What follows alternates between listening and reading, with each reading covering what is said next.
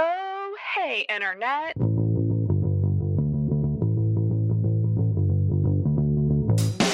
Welcome to the Intoxicated Podcast, a weekly comedy talk show that dives into the personal lives of comedians, experts, and creators.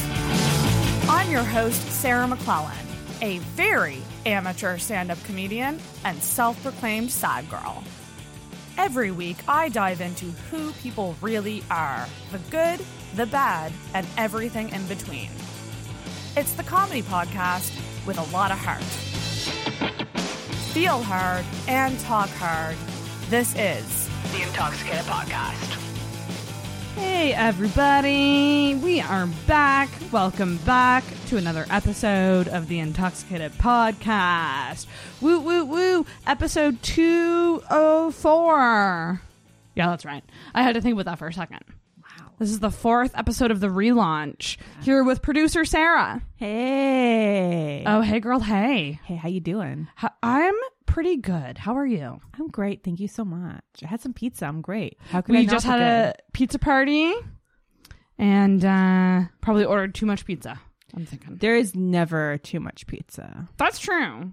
There is only leftover pizza. Only leftover pizza. You're so very That's say meal right. prep. Just order some pizzas and they're good to go for the week. Hmm. So, we've had an interesting week. Haven't we? Yeah. It's interesting. Interesting. It's been full of event sets for sure. Yes. Very eventful. Since we last chatted. So last week we plugged Ladies Night at Oasis. And We sure did. in a case of what I can only call unfortunate timing, we both weren't there. Yeah. That happened. That happened. And so for different reasons though. For different Yeah. reasons. It's not like we skipped school together. And we were taught, yeah, that's the metaphor we use, by the way. When we both had to back out of Ladies Night, we both said it really feels like we're skipping school together. Because it's that like weird feeling of like we're friends and we're both bailing and it's going to look suspicious and it's going to look weird. When really, it was just weren't really together shitty at all. time. We weren't together at all. It's the first time I've seen you all week. Yeah. So I just had a bad mental health day that day. Actually, the day before I had a bad mental health day, and I predicted another bad mental health day on Tuesday. So I skipped it, and this was my first time backing out of an open mic, and it felt shitty. I didn't like it. It's but never fun. But your health and well-being come first, and this was me, for once in my life, saying I'm gonna stay in and sleep and cry. I love that for you. Which I did. So that's why I wasn't there. But you had a very different reason why you weren't there. Yeah, I thought I had appendicitis. That is insane. It was really insane. And it was scary. And I literally thought I was dying. Even though the doctors kept on telling me I wasn't dying, I thought I was dying. And it's so scary too because they kind of dismissed it, didn't they? Yeah, my doctor looked at me and she's like, you probably should just go to the emergency. And I was like super bloated. I was like, I'm dying. And she's like, no.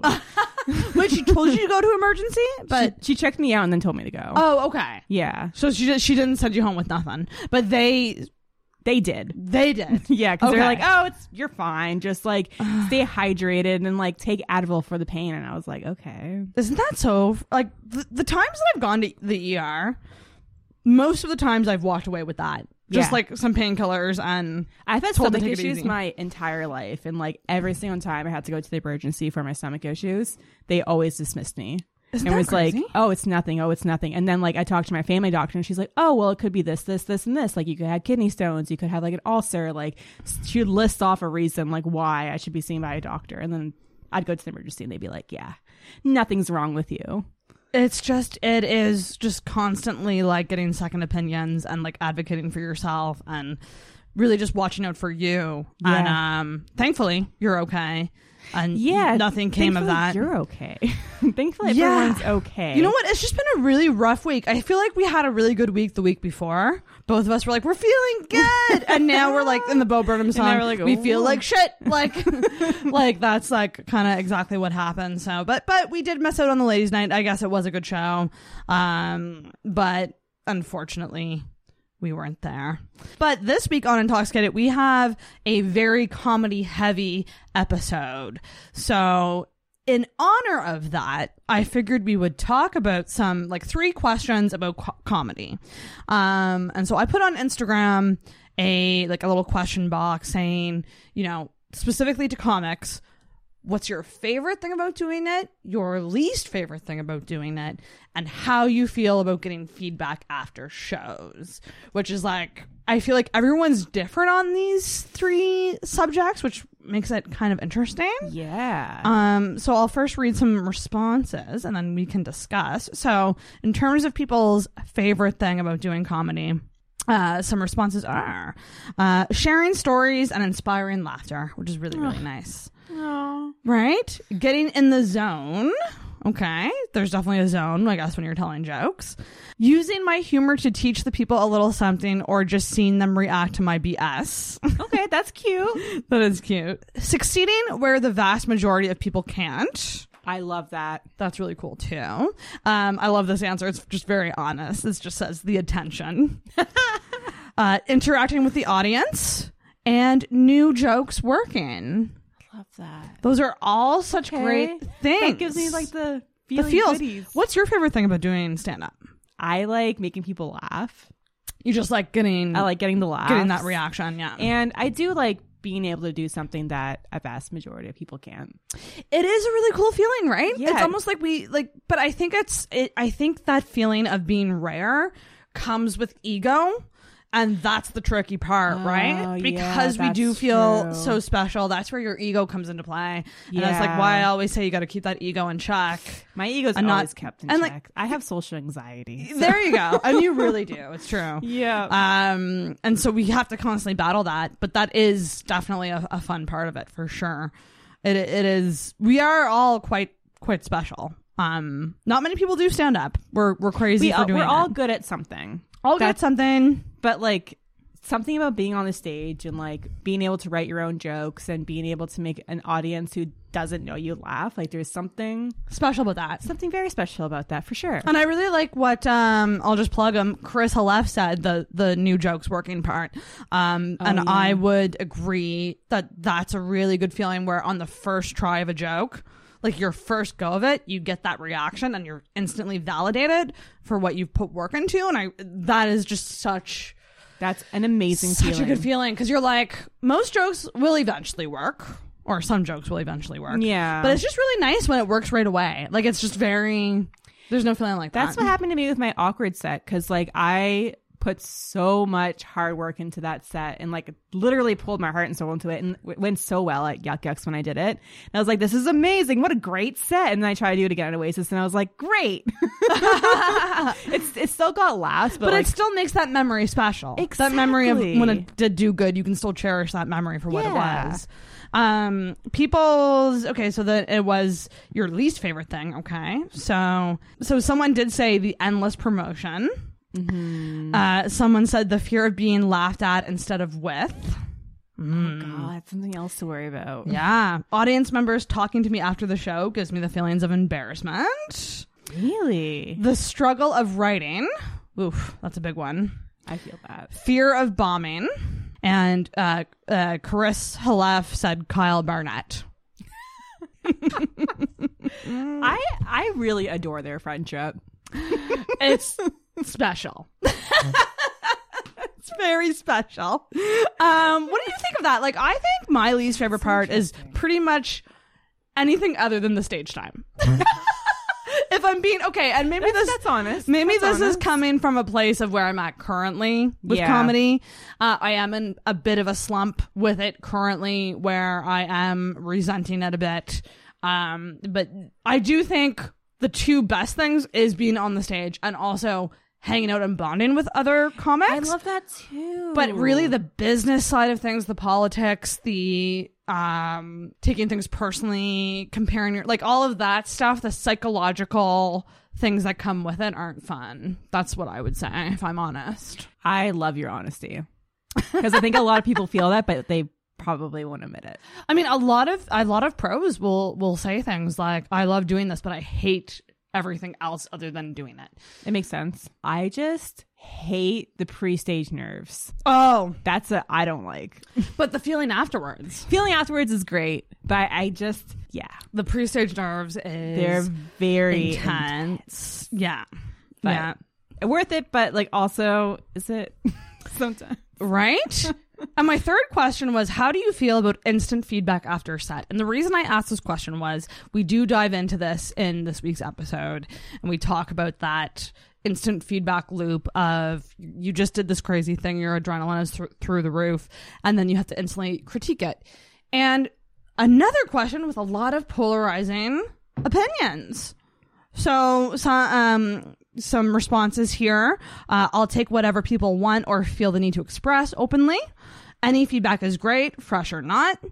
Someone just said no thanks. No thing. Someone said I love it when it's paired with a tip. Good if it's someone I respect. Someone just wrote don't do it. Another response is I always like feedback even when negative, so as long as it's constructive. And I love this honest answer, just the word scary. I agree. It's scary, right? It is. We talk in this episode about like just the idea of protecting the high.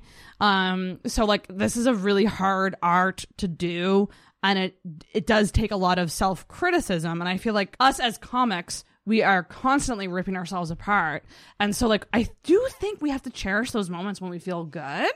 Absolutely. I personally think the right time to give feedback is not when someone bombed and not when someone did totally well, but like that middle area where they're just like, I did okay. Mm-hmm. And you can kind of slip in and go like, well, like, would you like, and ask the question, would you like some feedback? Ask for consent. Consent is important. It's so important. So it's just kind of a tricky thing to manage, but I do think I kind of agree on both sides.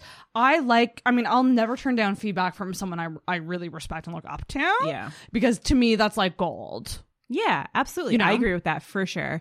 I don't like feedback right after a show. Not immediately right after. Yeah. I won't process it. Mhm. And like if it's constructive criticism, I will take that completely the wrong way for sure. Right. Even if I did a good show. Yeah. So, but I love constructive criticism like the day after. Yeah, day or even after. like maybe like an hour after I performed. That's I don't know. right. But you're protecting that high for some amount of time. Exactly. Yeah. You know? And I guess when I even say high, I do also just mean the lows too, because You have to protect when someone's whatever in that, energy you have. that's exactly the energy. That's what it is. Protect Yeah. the energy right afterwards. I would totally agree.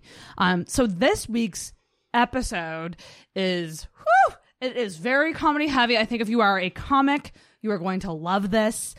If you are someone who's fascinated by comedy, you're going to love this.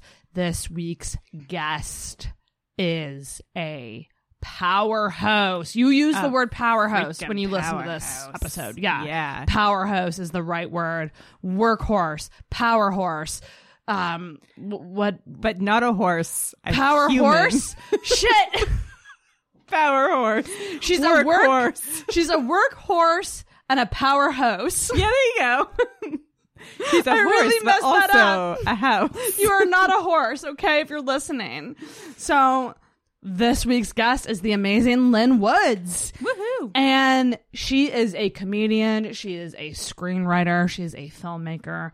She is extremely, like, just unbelievably talented. She is talented. She's smart, and she's like a trifecta. She's smart, Yes! talented, and gorgeous. Yes. She could be a model too. She needs to add model to that list of credits. It's interesting because Lynn and I recorded this podcast really late at night. It was right after my first guest spot at Yuck Yucks. I'm very new. She is, I want to say she's 4 years into comedy. She's a few years into comedy. She's experienced, and I just loved learning from her from a business standpoint, how she approaches show production.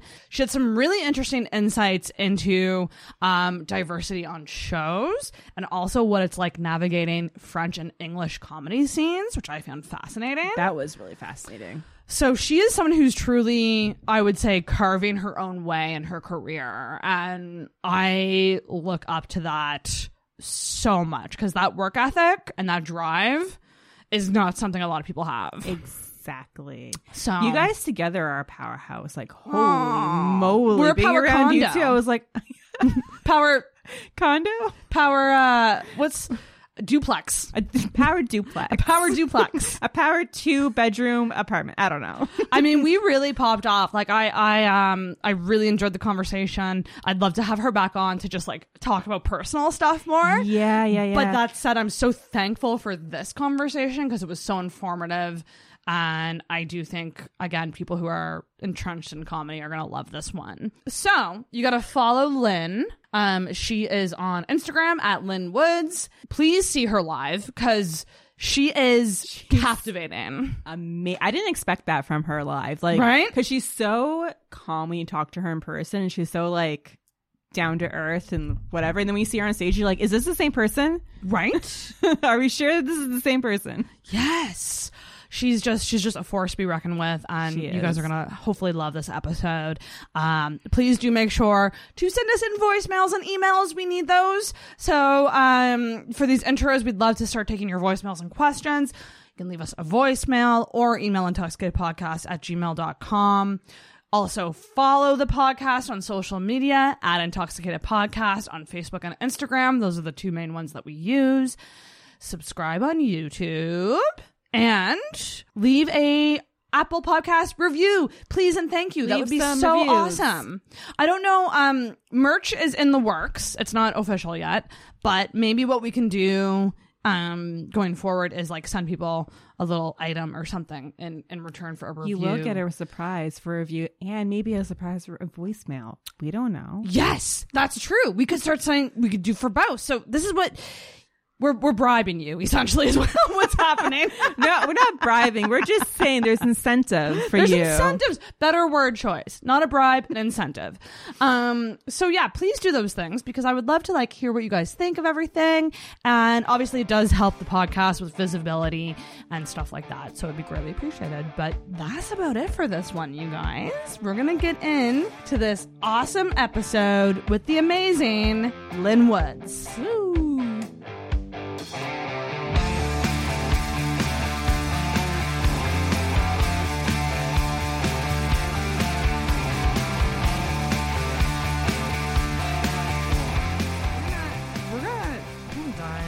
In, oh my gosh, you guys! Woo! Lynn and Sarah getting together. Lynn Woods is here.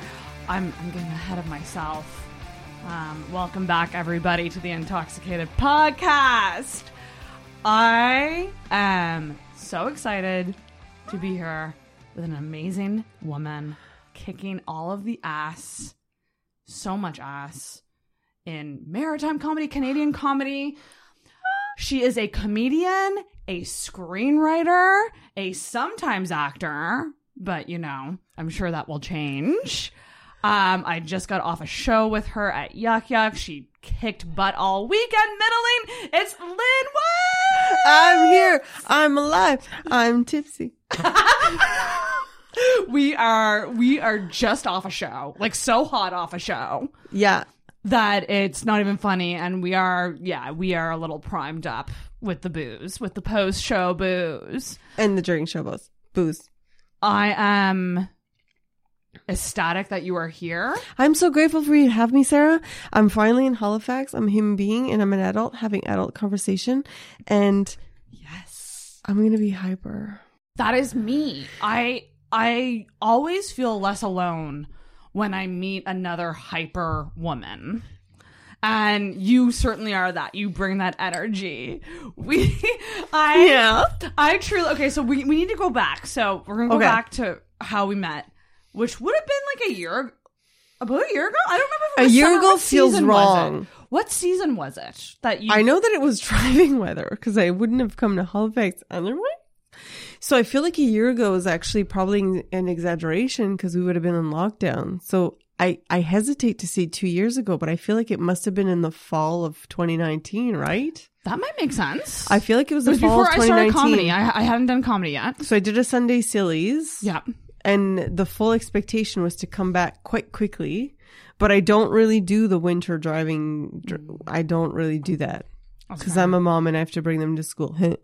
And so we met, we connected on social media. I've been following, obviously, the podcast, your posts, like your stories on Instagram.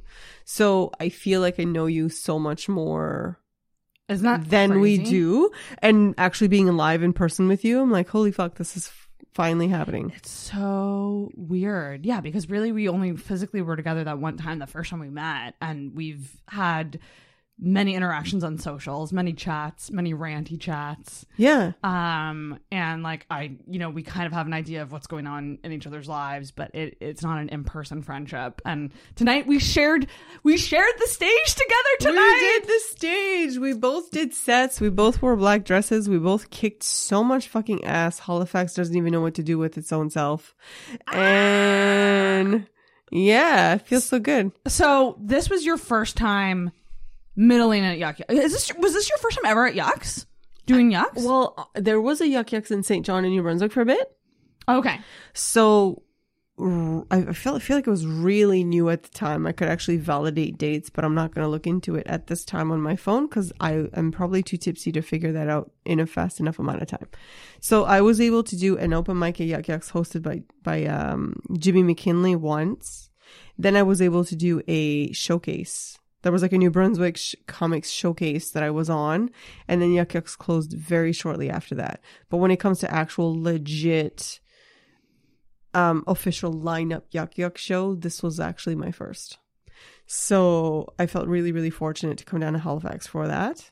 Yes. And I got to do 2 nights. I mean, at the end of the day, like when you see these types of lineups where they're usually identical night to night, Yeah. like back to back, I honestly felt the fact that both hosts were shifting and both guest spots were shifting so that I got 2 nights of seeing the most amount of comics possible. I honestly felt like it was like candy. Like I was just like, oh my God, I get to see as many Halifax comics as possible. So, you know, I think my initial instinct would be like, oh no, if it's not going to be the same, like how am I going to handle it if it's not cookie cutter sort of? Yeah. But I honestly think like this was the best case scenario so that I got to see you. I got to see Matt. I got to see Matt. I got to see Andrew Evans. Adrian, yeah. So I feel so freaking lucky that in 2 nights, Yeah. I Isn't got that to crazy? I got to see 4 different comics than I initially would have expected or anticipated how Yes. shows are booked. So that was the friggin' sweetest. And you had 2 amazing sets. 2 amazing I meals. feel really, really good about it. I don't think I've been able to pull off 2 comedy club gigs in a row. Like one of them always makes me feel shaky. That doesn't mean it went bad. It's just been this like technique or this like refining of my material or confidence, to be 100% honest. Yeah. And this was the first time where I feel like I actually pulled it off both nights with being present and being able to go what feels good. Because the key to being a decent stand-up, and I'm so new, I shouldn't even be saying anything about this subject, is about being present and actually feeling what the crowd is feeling and what feels like the natural flow of what the next joke should be. And it's the first time that I think both nights I was actually able to go, I'm standing on my own 2 feet on this friggin' stage. What makes sense? Yeah.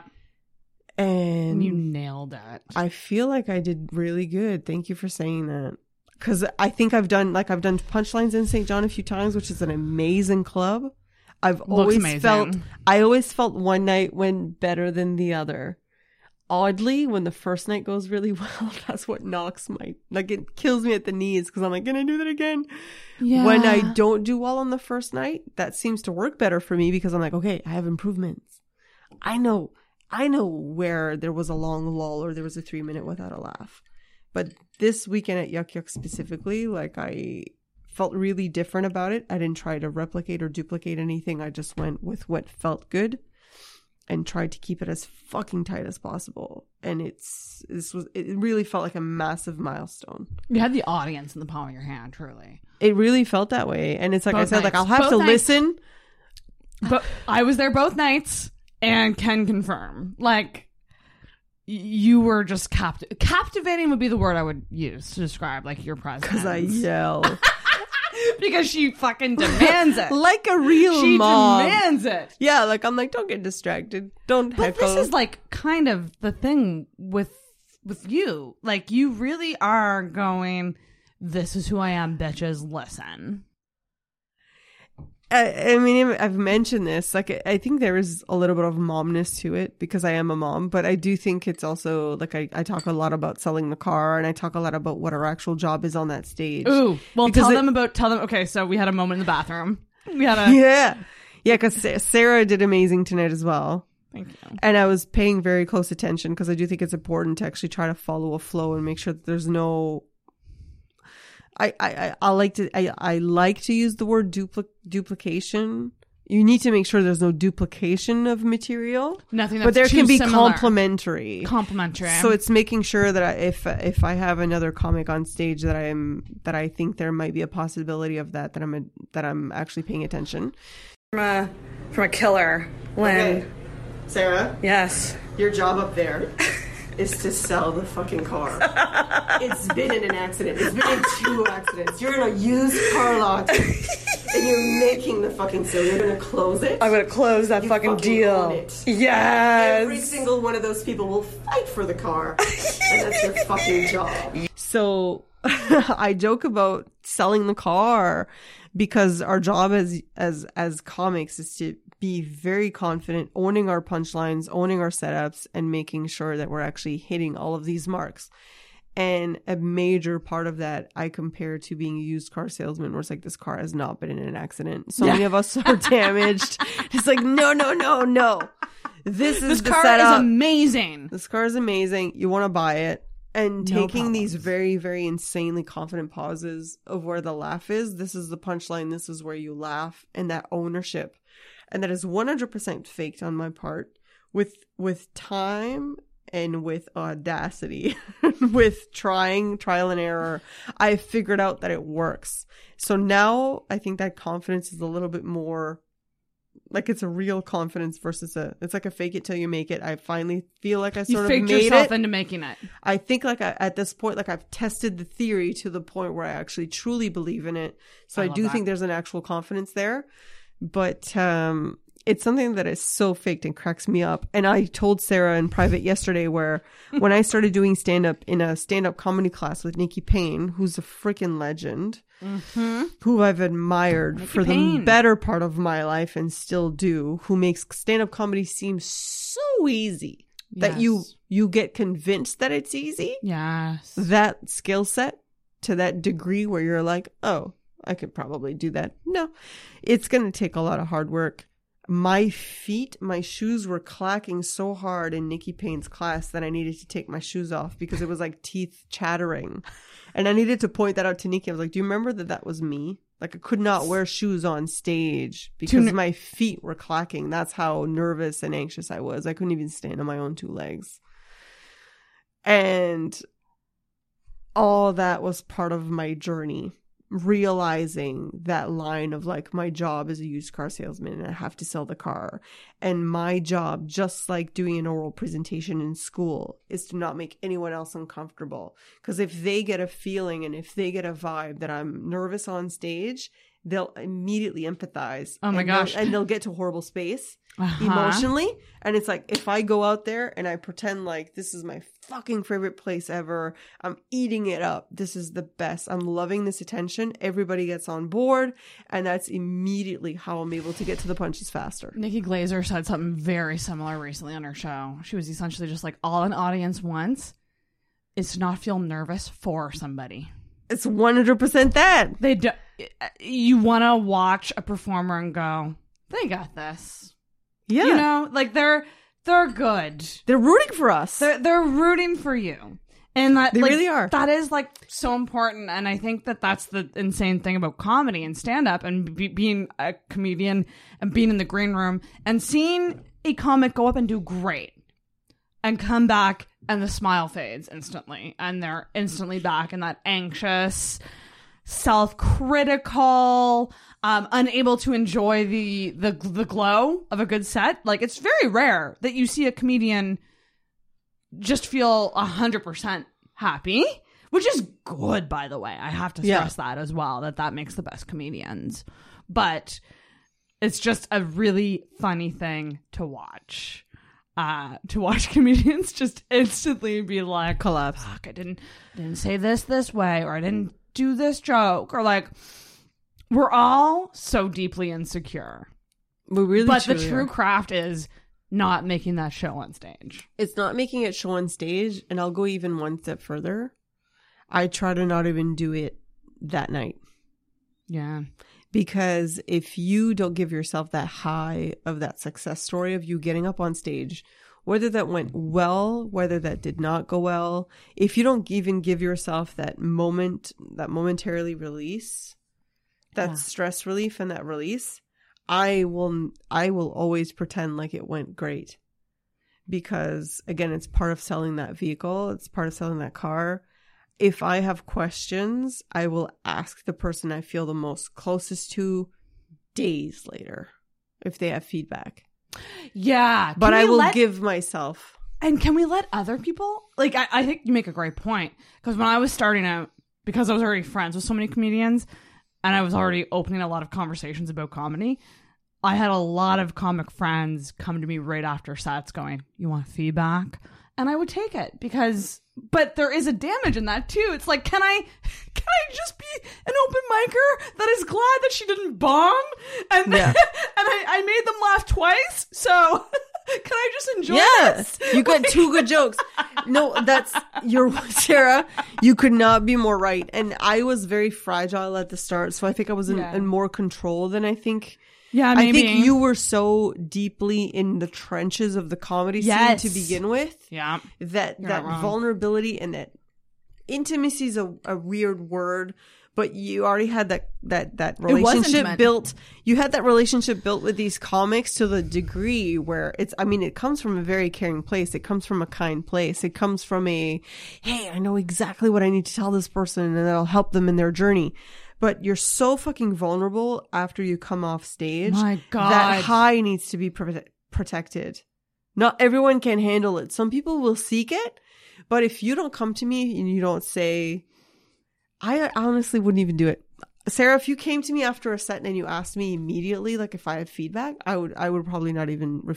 For me, it's such a vulnerable place, and it's so important that after you go through all of that mental and anxious period before a set, and after you go through that insanely that insane thrill ride of being on stage, the last thing you need is that checkpoint. That checkpoint immediately after. Like, it's almost like an exam, like a test. It's like an exam and a test and getting the result too quickly. A grade, and you need this minute of just going, it doesn't even matter. I did the thing. I did. Fucking that happened, check. That happened tonight. So, like, I was telling Lynn on the way over here, like, I felt very emotional tonight just because it was my first time on the Yuck stage. I've never even done amateur nights at Yucks. They stopped before I could even do them because I started literally a year ago.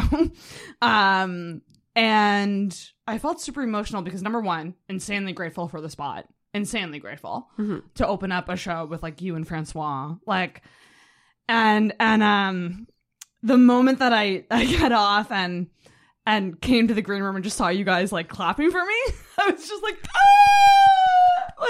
like, because I knew in my head, I'm like, okay, I didn't have the feeling of killing.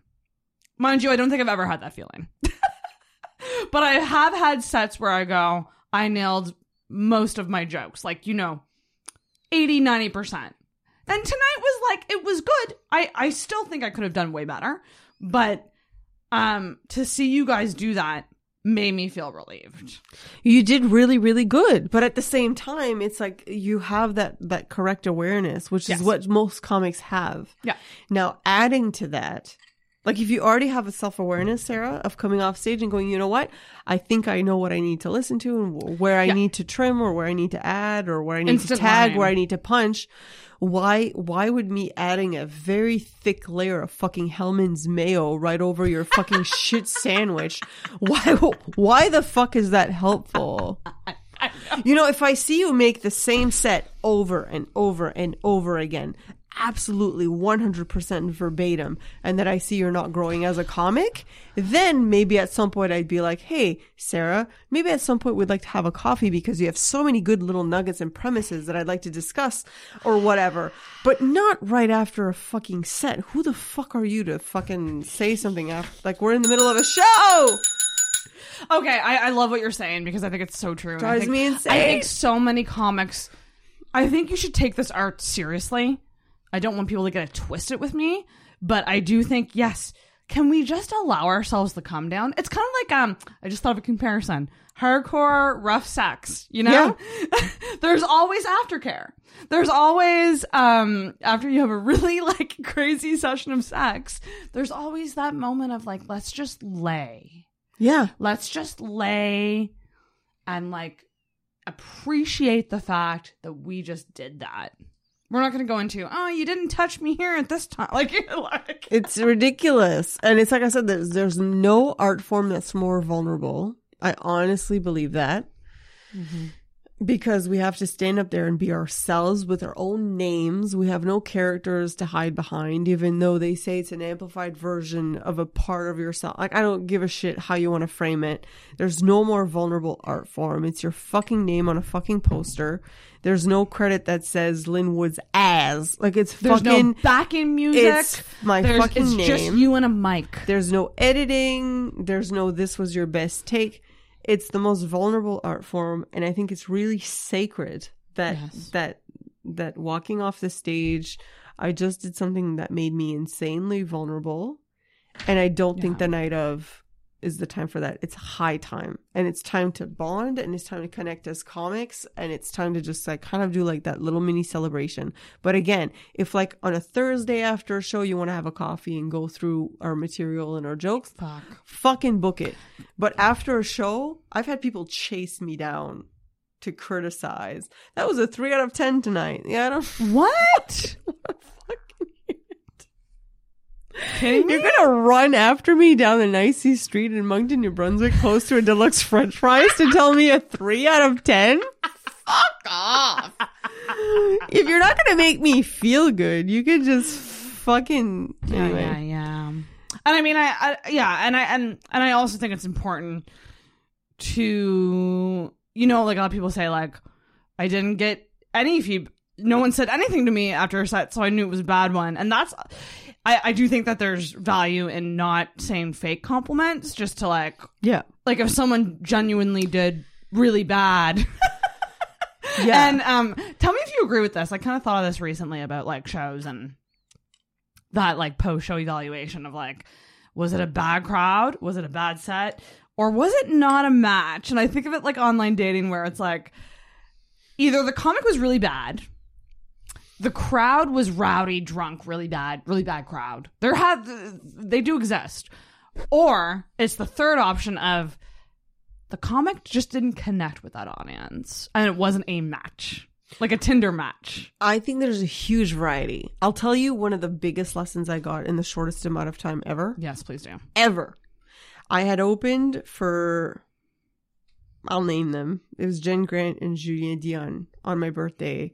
And it must have been in 2018. I was very new. I think it was my 5th or my 6th set ever. And I had placed 3rd in the French Hubcap comedy contest. So I think they thought I was a lot better than I was.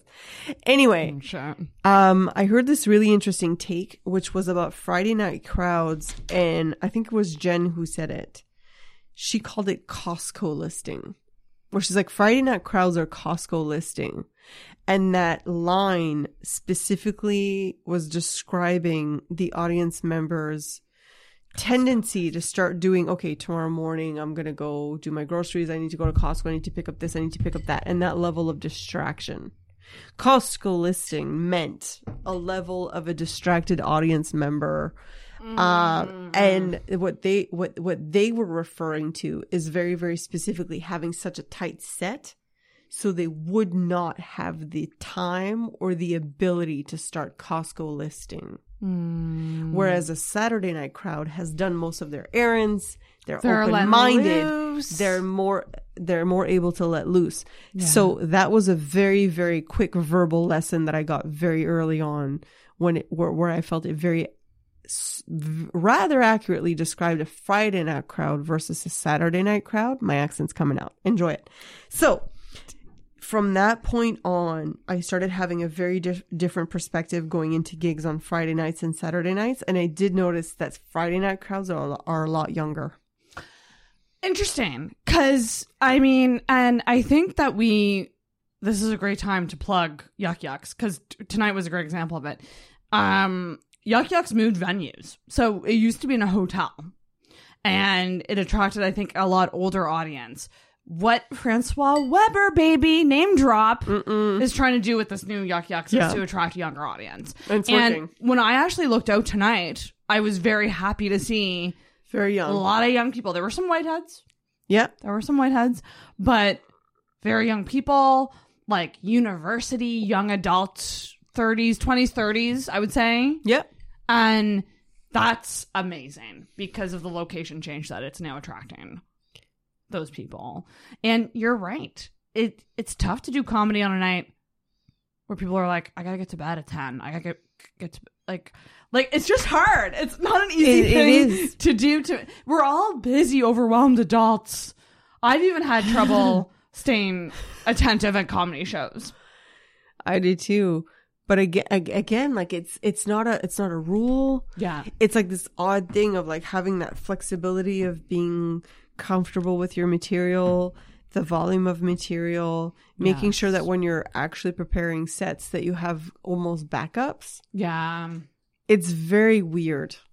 And I think because I'm an anxious person and I have anxiety, I think I defaulted to making sure that I had these backup plans in place earlier on, only because of these, insanely successful professional comics that I admire, and eavesdropping almost. A lot of these things weren't necessarily said to me directly, but I'd be like eavesdropping and I'd be like, oh, there's something I'm learning here and I should pay attention and try to interpret this how I think it can maybe benefit me. Oh man. Because that night was a Friday night. It was my birthday. And I opened for Jen and Julian, and I was not invited back the next day. So a lot of people would just be like, oh my God, that's horrible. Like, that's embarrassing. No, that was a lesson. I think that that's such a great mindset. When I was going into tonight, I went, worst case scenario, I do bad and I learn. Yeah, you learn. Best case, I do good. I know what I'm doing is working. I can revel in the fact that I did a Yuck Yucks guest spot and did well. Like, and I was just like, oh, okay, so there's no losing here. There is no. And if you go into things like that, it can be tough because it's, I mean, like we said, comedy is an insane thing to do. But if you just remind yourself of that outlook, I think it can really help people. Yeah. Well, did I ever tell you about how I always book the next gig before I book? Like, before I go on stage, I always have another gig booked at the same spot, so that venue. not the same spot, but it changes my mindset to if it doesn't go as well as I thought, if I didn't get to a joke I really wanted to do, if I forgot a punch, if I forgot a tag, it shifts my mindset from a failure to what do I need to fix by X date. And I've been doing that since the beginning. So I know that if you're following me on social media, it seems like I'm doing almost too many gigs. I overly promote. I get that. And I've told people openly, snooze me if you need to. Well, okay. This actually shifts nicely into my assumption segment. Okay. Let's go. So, okay. We're doing segments now in Intoxicated. We're organized here in this. Oh my God. On this new iteration. Oh of my the show. God. So you're a new guest, so you get an assumption. I'm a new guest. So we're social media friends. So I need to open with what I assume about you based on what I know. Don't punch me in the face. Ow. And what I assume about you, Lynn, is that you're busy as fuck.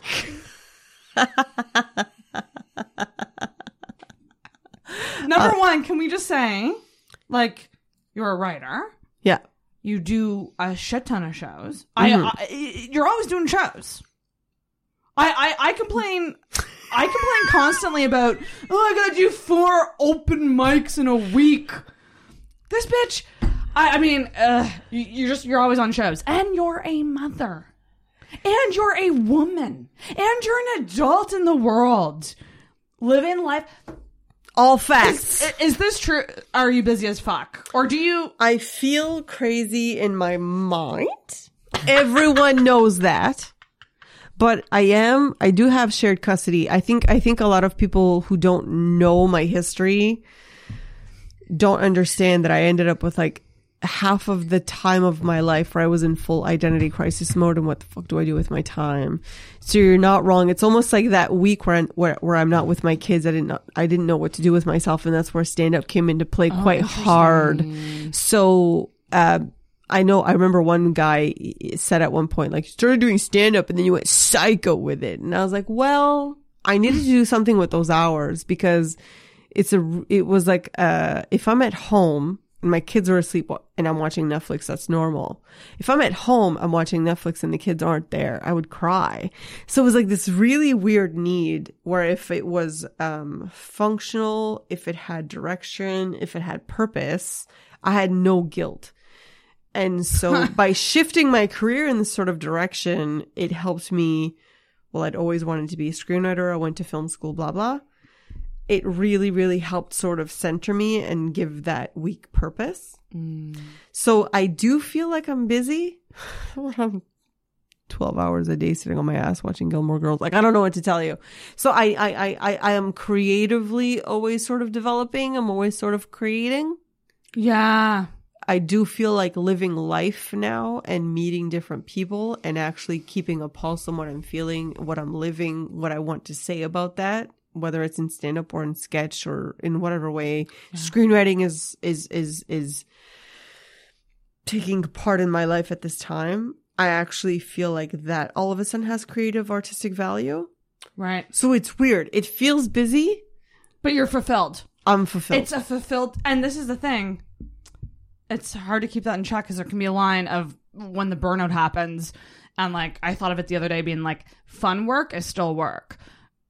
So you still have to set boundaries, I think, even with fun work, you know? Like, people think podcasting and stand-up is really fun, so it must not feel like work. It's still work, bitches. Like, it is. Even though it's fulfilling me and, like, stuff like that. You still have to have your Gilmore Girl nights. For me, it's lay in bed and scroll on TikTok. Yeah. See, I've avoided TikTok. I have an addictive personality. I know to avoid that. You would be amazing but on I TikTok. I think this is, I mean, thank you. So I think you're not wrong, but I think it's because it's so passionate. Yeah. I think when we do these things that we're passionate about, it takes a lot out of us because so much of our emotional labor and everything is so fucking poured into it. And it's so poured on so fucking thick that it's the best time ever. 16 hours feels like 3 hours. Yeah. But then, then we end up feeling drained. But it is absolutely 100% fulfilling. Mm-hmm. So it's this like really weird thing where it's like if anybody was like, well, why don't you stop doing it if it exhausts you? And you're like, that's inconceivable. Like I would never stop doing this thing that I'm passionate about. Yeah. But I at the end of the day, that's what we were supposed to strive for as little kids in the first place. So it's like, I don't know how to consolidate that. I don't know if you ever had a moment where you went, I'm curious about this with you because you're a bit older than me, but we're kind of in the same realm. So much older. Sorry, I didn't mean to say it. No, I like it. I don't mind at all. I asked you last night how old you are. I don't mind at all. Curious. It's just facts. It doesn't offend me. Facts. Look how it's just facts. You're hot as fuck. It doesn't matter. It doesn't matter how old you are. Wait. Hot as fuck. There we go. I don't know what the that... mic is covering it, of course. Good.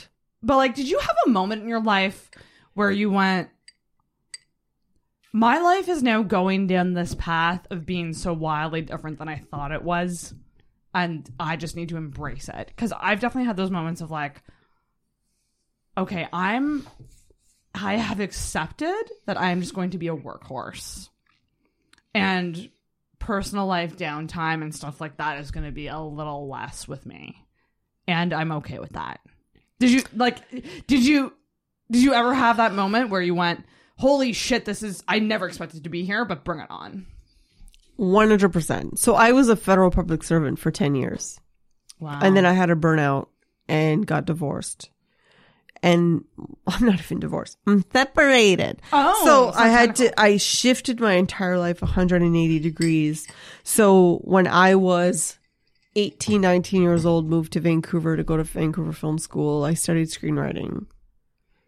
And oddly ended up swept into what society demanded of me. And I don't want to say it that way because I still obviously very willingly went through all these steps of getting married and having kids and being overly busy and blah, blah, blah, blah. But when the divorce started happening and co-parenting started becoming this thing that was going to be a part of my life, and then having the kids half the time and it oddly, I literally feel like I steered my entire life 180 degrees where I always had wanted it to be. Now, financially, that has not paid off at all.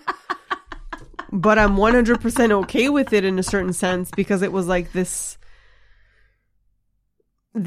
opportunity that I've never been able to kind of even consider. And being able to give myself this headspace to even consider it and live it. And like I did get my own TV show, which is a French sketch show. Can we plug it now? We can plug it now. Can you tell people what it is? Called, in French it's called Garde Partagée, and in English would translate to shared custody. So I was just very, very pointed and very specific about the fact that nobody was treating the subject matter in an absurd, insanely fun way. Right. This like very thick, life that a lot of people live, which is co-parenting with an ex, either when they're getting along or not getting along or whatever what the scenarios look like. And sketch comedy seemed like a really interesting way to address that because you can talk about all of the different types of parents, all of the different types of kids, twins, teenagers, like what all of these characters look like. So I started talking about that in a very therapeutic sense, like what would be this would be very therapeutic for so many human beings living this reality to treat the subject matter in a funny way. So all of these, like the stars sort of aligned, and I had this opportunity to do this and write this, which was very therapeutic to specifically what I was living in my own life. Yeah. And that I think brought a level of respect for what it was that I did with my family that I hadn't gotten before, which means they paid my rent. And now I'm like a year or two into that process. The show is going into production in September. Amazing. And it kind of legitimized this passion that I'd had since I was 14, which means I've been screenwriting if I've been screenwriting since I'm 24, then that means I've been doing it for 24 years. Wow. So my family was just like, oh my God, this bitch is going to get credits on the screen. So they went from thinking I was insane to like, oh, we've known this whole time that you were going to be successful and that something was going to happen. So it was very, very strange. Whether or not this actually is sustained, whether or not this actually like catapults like this whole other career path for me is irrelevant. I think it was insanely validating to start doing stand-up, get this opportunity to write a sketch show, and have my family for a millisecond go, maybe she's not insane. I mean, I am.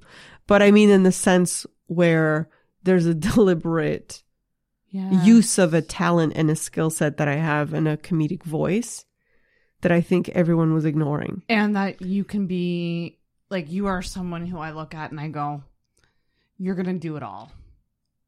You're gonna write the stuff. You're gonna like I can see you as a multi-talented comedian, and those are the most successful.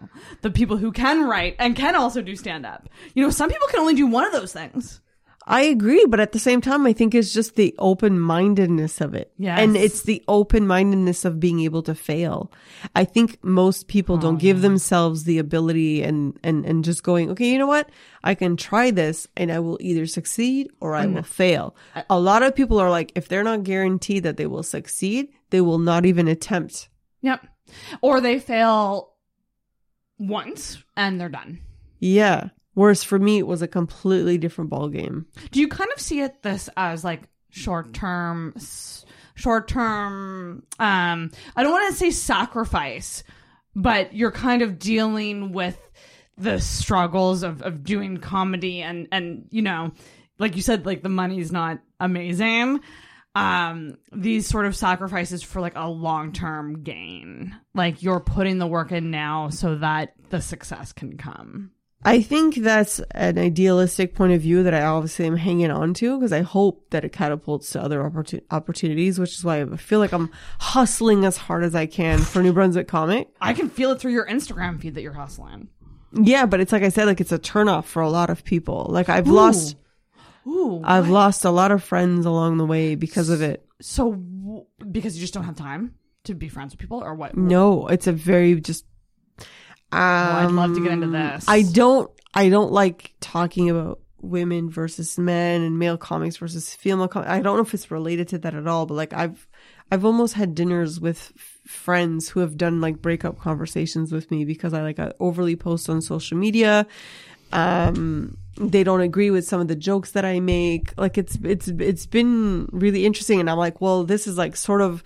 I'm trying to make this my bread and butter. I often get booked on gigs because I promote. Clubs see that I put an effort in promoting my gigs. That for them means a lot.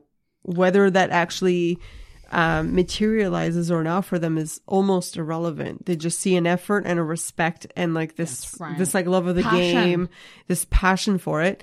And it's like I said, I've almost had interventions with my families where like you're kind of posting too much shit, and I'm like, well, I'm so triggered by this, Lynn, because I have the same thing. It's difficult out there, and it's like I said, like when you start, having a page seems obnoxious, and you've probably wondered this as well. So you start and you're like, do I do a comedian page and then try to maintain it just to the page? Or do I also post it to my friends? We live in an industry, especially with stand-up comedy, where every single friggin' friend that we have in life will tell us, I'll come see your next show. You should let me know when's your next show. So then you post your next show. Will they ever show up to a show? No, they won't. No, they won't. No. So you post. Unless you bug. Yeah. So you post because you're just like, I'm being as friggin' vague as possible because 71 of you have said that you'd come see my next show. Yet there's only 50 tickets for sale and it's not sold out. I don't understand. So, So there's and the line, I think, especially with stand up, it's, because it is such a personal art. Mm-hmm.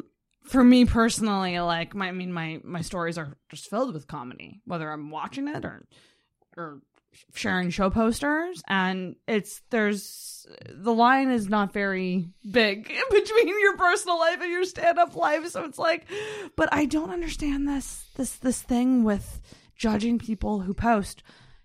Boomers, would you fucking mute people you don't want to see stories from? You fucking boomers. Sorry, this gets me really riled because I'm like, rather than judging people and sitting in negativity, just mute them. If you're sick of seeing them post, do yourself the favor and mute.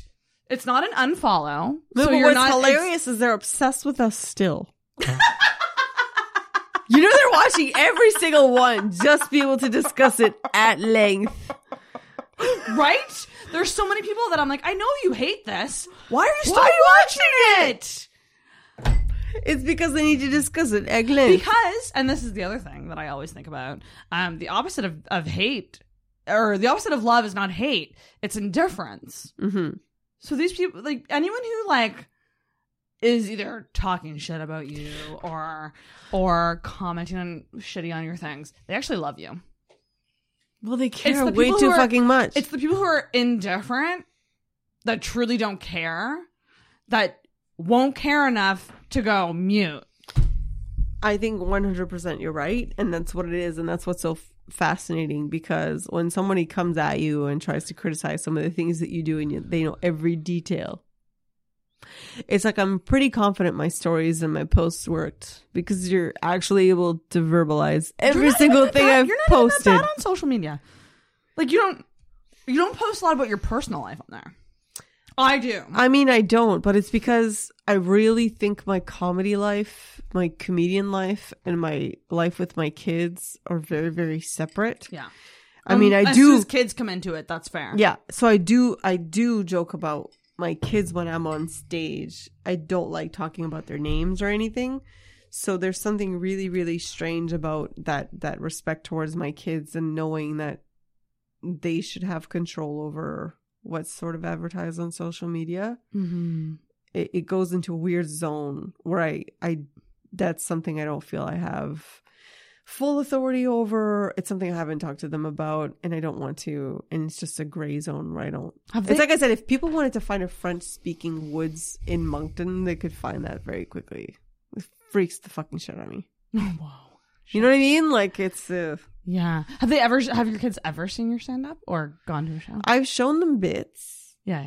I talk about certain things. One of my kids' teachers was at a Capitol show that I performed at, and I was her favorite.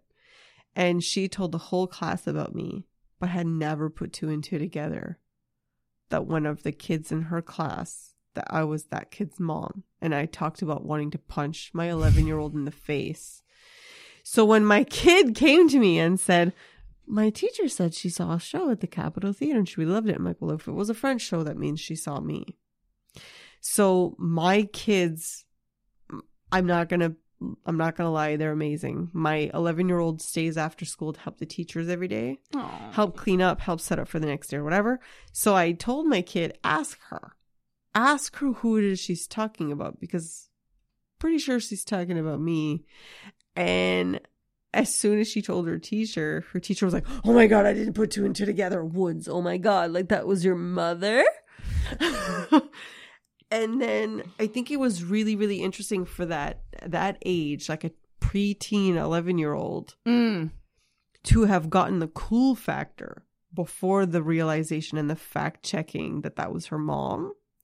Her teacher just bragged about seeing a comedy show and having really enjoyed a female comic. Yes. She's like, this one woman really, really made me laugh. And 2 days later, she got confirmation that was in fact me.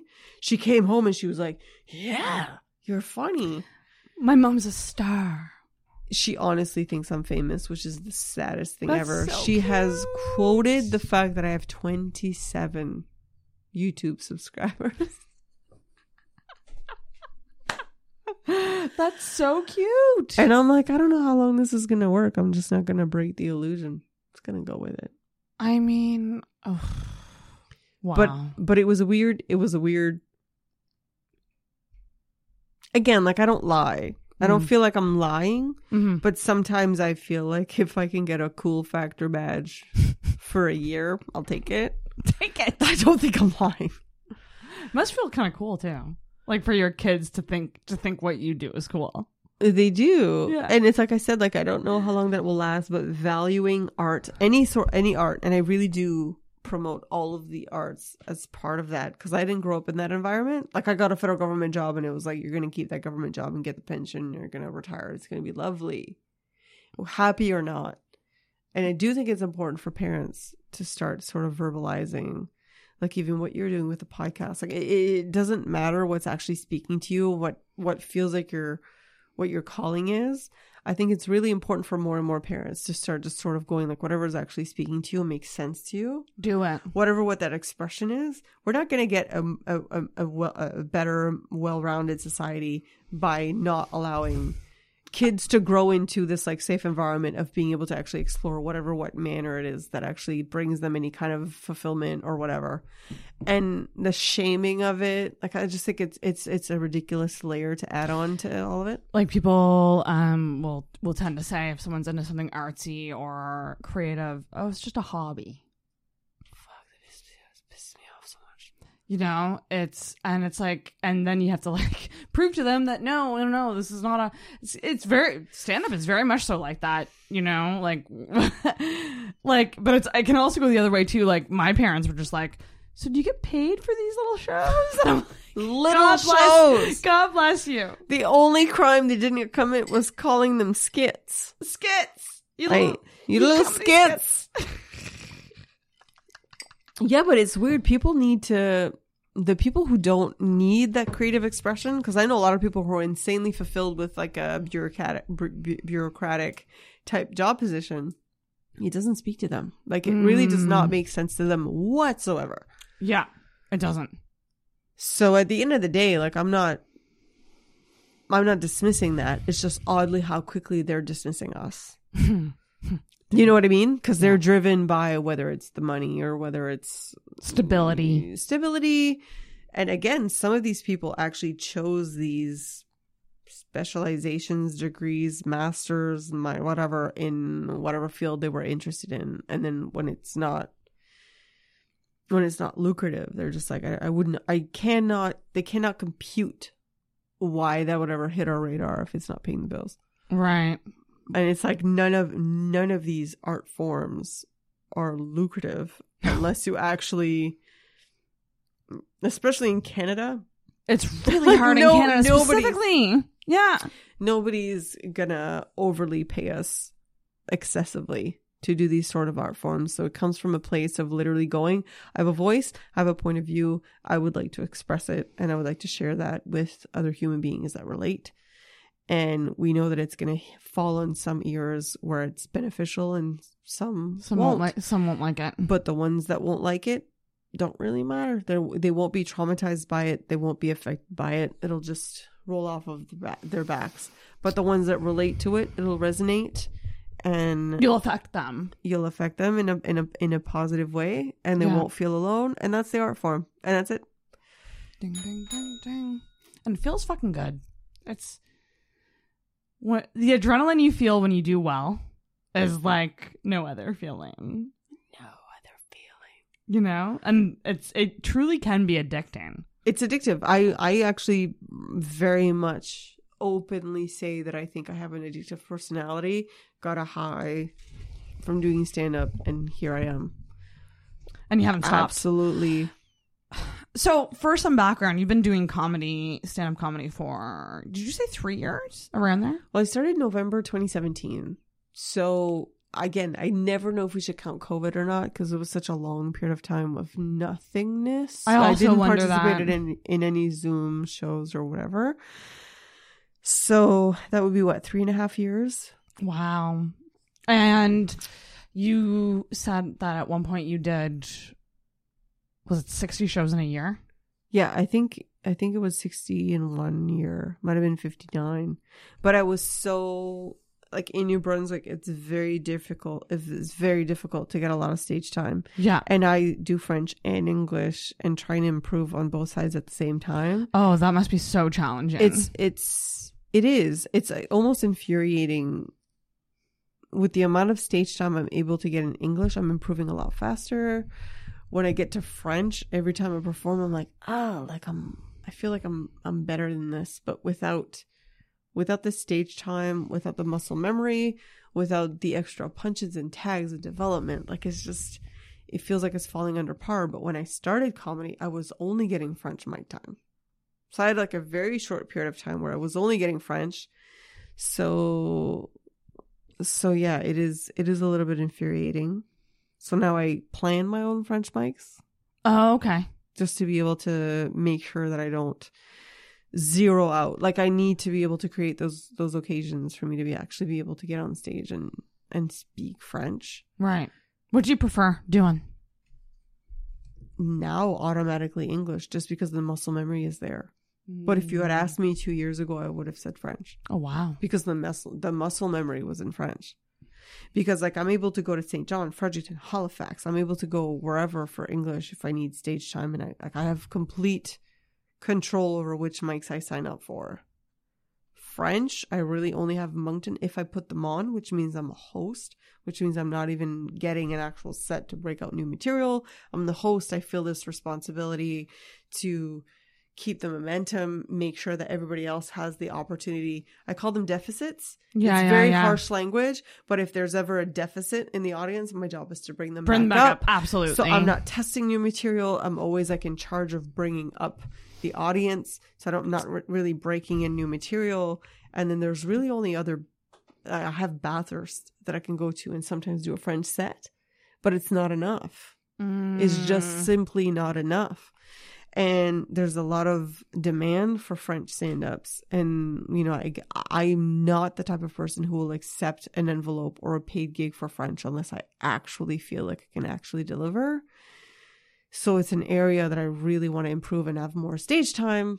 it's not an area where I'm able to actually test a lot of material. Right. So it's like, I don't know how to create those opportunities for myself where I can actually have a set, not host, break new material, feel like it's harmless to bomb.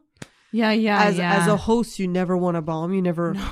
I mean, I could be a total meanie and just be like, oh, I'm sorry, I just did a 7 minutes that didn't work at all. Come on up, let's bring up the next guy. I can't do that. It just doesn't feel.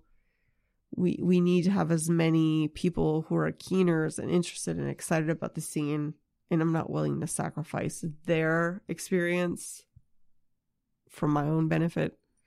So for the time being, I'm just trying to build. The scene when it comes to audience members and their participation, and when it comes to actual comics. I'm just trying to foster that for a minute, because I'm sure, as you know, like, we lost the pillar of the French comedy scene in Moncton, which was Martin Saunier. Yes. And I think a lot of people had this like knee-jerk triggered reaction where they felt I was trying to replace him. Oh gosh.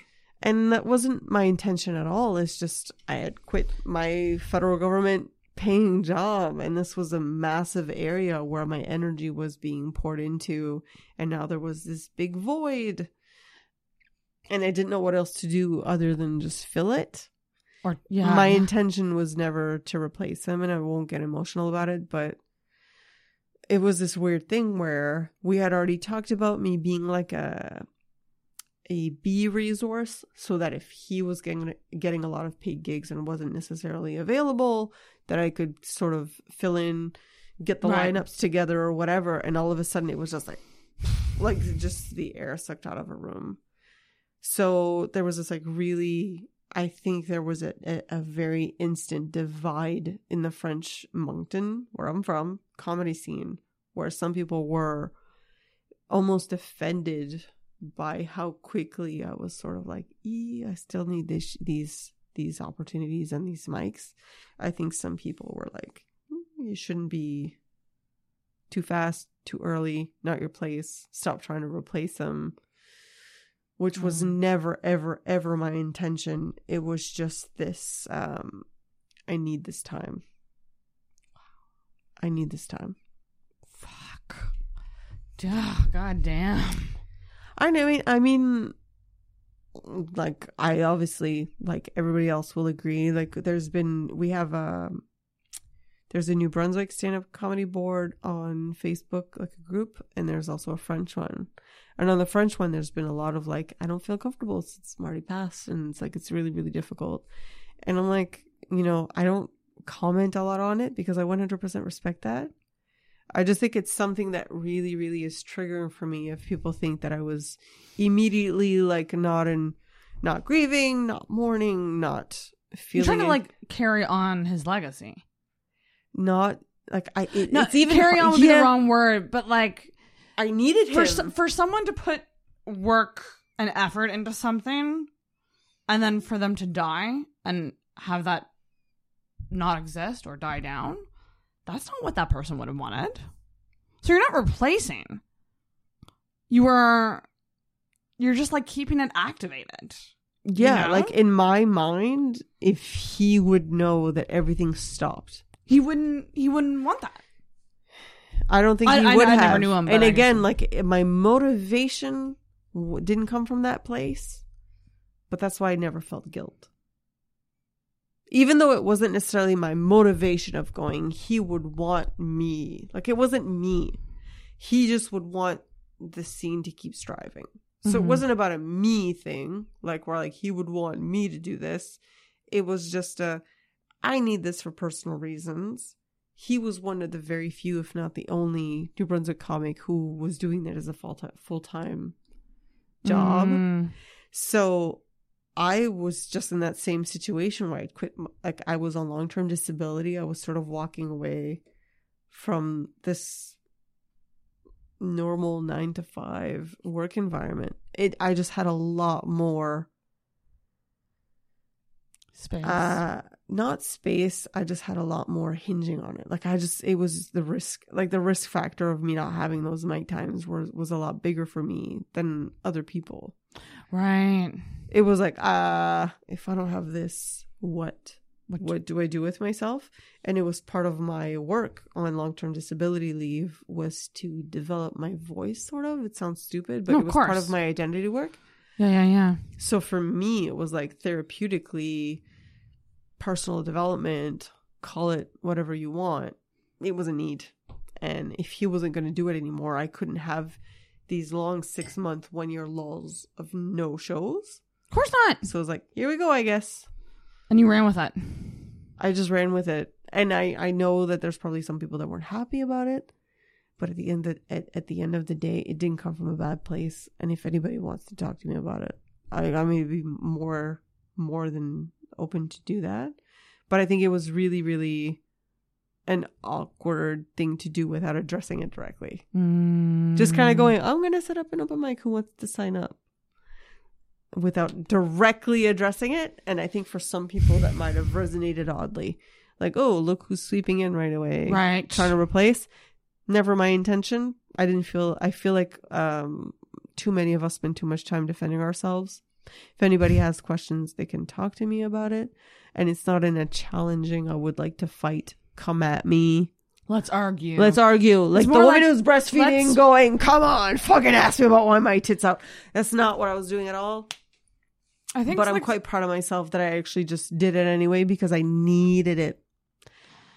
something we forget to do is to just open up a conversation to be like, can you help me understand your stance on this? Like, even just saying it like that.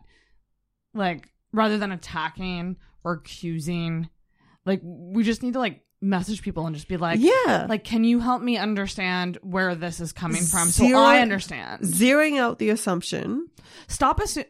Yeah. Stop Zeroing assuming. out the assumption And and going, judgment. I'm going to stop the judgment and I would like you to tell me your point of view on this, your stance, and what's motivating it. Yeah, I think that would be insanely helpful, but I don't think, again, like you're a very intelligent, eloquent person, so you're self-aware. You're able to do that. Most people don't. not necessarily. But it's like I said, at the end of the day, I did it because I needed it. Mhm. And I needed to just forget what other people And you have to kind thought of about it. You kind of have to like flip that switch and just go, I'm zeroing in on what I want to do, and the opinions of others is not going to stop me from doing the thing. Sort of, but also knowing nobody else was going to necessarily take over. And I also kind of have this opinion of like, sometimes I feel like if you're complaining about something and you're not doing anything about it, it's wasted energy. You know, like if there's something that should be done and it's affecting you and you're like constantly complaining about the thing, fix it or try to. I think you're 100% right. I think that works for like almost every single issue on this planet Earth. But I mean, easier said than done always. But it's just, I just think that there's some people that are meant to fucking take action, and then there's other people who are just meant to sit back and be passive. And People deal differently. I look up to the people who take action, like yourself, like hustlers, go-getters, people who literally make shit happen. But I think, like in this specific case, like I think some people needed time to process, whereas some people wanted to just like work it out with the art form. And it's that, there's a, like that Balance. That balance. So I think you're 100% right. Lynn, we have another segment on the show, Mm-hmm. which is the rant segment. Oh God. I need to rant. Did you come with a rant? Or do you have a rant? Or could we use this rant segment to get into the women in comedy issue, which... I think I have a whole bunch of rants. Oh my gosh, well, let's hear them. But oh God, oh no. Am I Is there allowed to an- consult my phone? Yeah, you can totally consult. I'm your gonna phone. look at my phone. Just so everybody knows, I got a lot of likes on Instagram. Okay. Did you post something? No. Okay.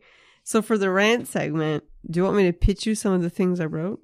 Yes, please. And then we'll pick one to dive into. Video game generation, signal lights, cash only vending machines, elevators, bumper cars, or not a girly girl. What's the not a girly girl one? Tell me that. Okay, so I have a twin sister and a lot of girlfriends that can talk all day about getting nails done and nail colors and shellac versus gel nails and acrylics, and I just cannot participate in these conversations. So those conversations annoy you? This just has fucking nothing to do with me. And like, I've left rooms, I've taken a shit. Like I've repowdered my face. I've reassessed my life choices, and I've come out of a room and they're still talking about nails. And I don't understand what is happening. You don't relate at all. I don't relate at all. I'm like, am I a woman? There's no glam thing that you do that's like your thing. Whether that's like get your hair done, makeup, clothes. I mean, I can be glam when it comes to makeup. I have a really good one about women and men saying how lucky we are that we get drinks paid for us. Rarely fucking happens for me. I don't know about you, but Do you want to know what the rant is about that? Yes, you have the floor. Do you want to get into it? Yeah, please do. Okay, so this gentleman very kindly said to me, "You're so lucky that you get drinks paid for you." And I was like, "Oh." And he was like, "Yeah, I would kill for that." And I was like, "Okay. You say you would kill for that. So let's assess. You've already made a comment that my makeup looks very natural." So I put on like a $42 moisturizer from Clinique that I buy at Sephora. And then there's a whole bunch of other products that I buy from Sephora. There's a $61 primer that I put on, and then I put a $69 foundation, and then what I do is I have to powder my face with like a $52 powder. And then what I do is I have two different bronzers. I have one that I use under my cheekbones and only like what will be considered contour areas. And that's about $55. And then I have a different bronzer, which is a matte bronzer because I'm getting older. And that's important for my skin. And then I do that at my cheekbones, and I also do it under here, and I do it around my eyes, and I kind of do it around my face to frame my face because it adds depth or whatever. And that's about $34. And then what I do is I have two different blushes that I apply. One has sparkles, so I don't put a lot of it on, but the other one is matte. And one of them is $52 and the other one is about $46. And then I put those on my cheeks because that adds bronzer. And then I have three different matte palettes from Morphe, and they're $35 each. And then what I do is that I choose different colors from the different palettes, and then I put all of that shit on. And then I have this other one, which is like, I have this eyeliner, and there's one that I use that's brown under the skin, which is like just like an actual pencil. And then I have like a gel liner that I need a fucking brush for. So the one that goes under is like $27 for the pencil, and it's called Whiskey, which I really like. And then I have this other black pencil that I use for over the eyelids. Is it Urban Decay whiskey? Yes. Yeah, okay. I use Urban Decay whiskey under, and then I use a gel liner from Bobbi Brown over it. So that was like, I don't know how many dollars, but I know that the brush itself was like $40 something. And then I do that. And then I put like three different shades of eyeshadow. And then I have this like $32 eyebrow thing that I put on, which I only fill in over here, but it makes my eyebrows look almost too perfect, which I like. And then I do that. And then I have this like powder that I put on, which is like another like $50. And then I put on the powder as well. And then I have this like, sometimes I put on like a highlighter, and that's like $50 some or whatever. And if you would like to hear about the skincare, that's a whole other thing. Load of that's money. Even more money. So as a woman, I also have wedges, and I have sandals, and I have high heeled sandals, and I have flat sandals, and I have walking shoe sandals, and I have pumps, and I have boots, and I have high boots and over the knee boots, and I have like mid-length boots, and I have booties, and I have shooties, and I have all of these things. And I also wear a $50 bra every single fucking day. So if you see a woman and you're looking at her and you think that she's lucky because you're buying her a $5 to $7 drink, maybe even $14, I don't give a fuck. She's wearing a $50 bra that you're not wearing right now. So you could just shut the fuck up and buy her a drink. What is this a stand-up joke? Because it should be. I've only performed it at the Women of Distinction Awards for the YWCA Honestly, in McDonald's. I'm like, what the fuck? You make such a great point. Holy fuck, there's so much shit on my face. Could you just calm down and buy a drink? Like I And would that's- usually go into the pink razors and the IUD that cost me $430, and men don't have Pill. condoms, so I have condoms with me anyway, and then the birth control pills, and then I already shaved my legs, and I paid $40 to get this waxed and this waxed, and the fucking cross wax. Yeah, we Could do you just way more. Shut the fuck up. We do way more. What do men do? They Oh my god, they roll look out like of bed. cavemen now. Yeah. They get hairier. We need less hair. Did you ever hear my BYOB joke? No. Okay. So I get single after 14 years. I go on Tinder. Every man has a beard. And I'm told I need to have a Brazilian. If it's BYOB and it's bring your own bush, why the fuck do I need to be hairless down there? Like, I'm worried. I feel like it's I feel like that is not so much a thing anymore. I feel Anymore. Like, I feel like it's cool nowadays for guys to want bush. I agree. But I at still the don't like time, I think it was 2016 I ended up single. Oh, okay. My yeah, friends were telling me about the expectation. Yeah, yeah, I yeah. was like, what are you talking about? Every man on Tinder has a beard. yes. How can they tell the difference? Why is this investment and this human torture required of me? Oh my gosh. Yeah. Yeah. It's not fair. Being a woman is not fucking fair by any means. It's not and fair. we our bar is low. In French, you want to hear what that sounds like? Yes, what Because is it's it my in favorite French? line ever. La barre est basse. La bar Et basse. et basse. Does that not sound beautiful? Wait, say it again. I think that's the next name of my show. What's La it? barre est basse. yes, that does The actually bar sound is really good. so low. And it's tough because when you reach a certain age, you're like, I'm trying to work on a joke about this, being like, like being desperate is one thing, but like, I just don't want to be paying full bills for my whole life. I really got to find someone to like shack up with. And then you start thinking about your standards and you're like, well, what can I get rid of here? I think it's like, it's just so funny because it can be tough to like break down like what you think is good for you or bad for you in terms of I have a that. new dream. It's a long haul trucker. Pay half the rent. Fuck off. You never see them. Yeah. I think that, I wanted to build a joke around it, but nobody laughs at it. I ideally would like to not live with someone, but just pay, half the things. So you want to do the long haul trucker thing? We need to find long haul truckers then. long haul truckers. But I think that's but- where it's at. But they're not hot usually. That's fine. We cheat on them. Just pay the rent and Lynn, leave. we're in open relationships. Oh, right. Apologies. yeah. Open relationships. They're going to cheat. We already know the long haul truckers cheat. They've got to be. We're just going to do it too. So pay the rent, fuck off, Yeah. and then everybody does what they want. Everyone's happy. Everyone's happy. And everyone has, healthcare coverage. yeah. It's all we really strive for. Yeah, that'd be nice. I do want to. So one of your like accolades is that you were the first woman to have won the Hubcap. So let me get it right. Hubcap Comedy Stand-up contest. Stand-up contest. Okay. They You won removed the this. name amateur. Okay. They removed the name amateur, which I actually thought was really nice and kind of them. That's nice. Because it was hovering between Pro-Am, who was actually participating It was a in the mix, wasn't contest. it? Yeah. So I think their level of awareness of who was actually participating in these contests. They opened it up to accommodate kind of everyone. Mhm. Was there any requirements to enter that? You just need like a set video.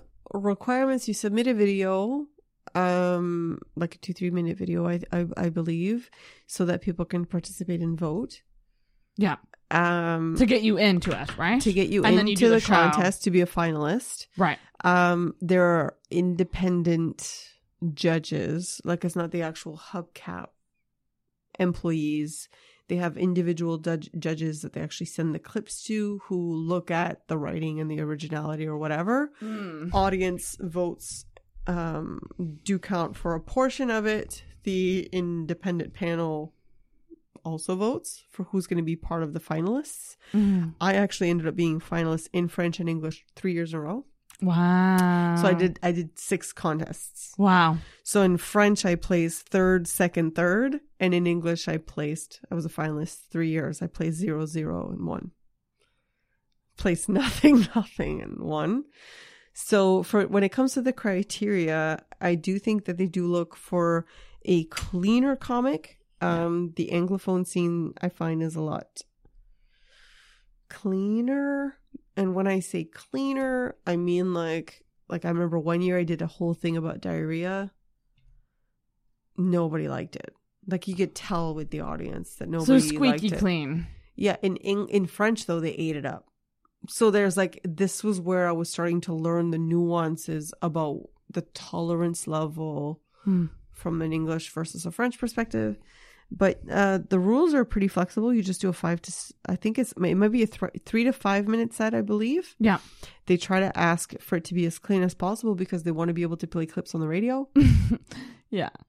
And that was about it. So you won. I fucking won. Worked my ass off. Fucking won. And it improved my writing very dramatically to have those experiences and to start thinking. When you're used to doing bar crowds, late night bar crowds, trash, sex jokes, like when you're very often, I think using the term in the gutter is quite harsh, but I was in the gutter a lot because that's what people were eating up at 10:30, 11 p.m. at night. To be forced to write actually thinking about what could actually play. Because it's true, if you do have a comedy album, if you want to be on SiriusXM, like if you want to be on CBC Radio, if you want to be, it can be a different tone, not necessarily 100% of the time, but it's really, really interesting to start challenging how you're writing and what you're writing about, what's making you feel something, what makes you want to say something. So when I started writing that way, I started booking corporate gigs. Right. A lot of my actual professional comedian life started at that point. When I started realizing, oh, maybe I should actually be writing my jokes for more of any age audience. To appeal to a wider. To appeal to a wider audience. And then it was like, oh, okay. Did you know that you had it when you did the show? Like, did you kind of know that you won or no? Not at all. No. I wasn't 100% happy. Like when I get really, really nervous, I either talk too fast or my voice goes too low, too high to the point where people can't understand. Right. They actually missed the punchline just because of my voice delivery. Yeah. And I'd fucked up a couple of deliveries. I was still happy because I knew I had improved, but I was quite surprised. Yeah. Wow. And did you get flack for being a woman winning that? No. I think a lot of people knew the history, knew that it had been 20 years, knew no woman had won. And I honestly, that night was one of the best nights I've ever had in my life. Like, I think people's warm reception to me and how people were congratulating me, the specific things people were saying to me was just like so insanely validating. Like, it was the warmest hug I'd ever gotten in my life. I was honestly quite... like, it's going to go down as one of the best nights of my life. Like, I'm not even going to pretend like a bunch of shit is going to eliminate that because it was such a point of validation that is so important on a comic's journey. And everyone rushing the stage and everyone wanting to speak to me and like seeing a lineup of people wanting to speak to me. And I think we sometimes decide or figure or assume that people would like freeze up and walk out and be upset.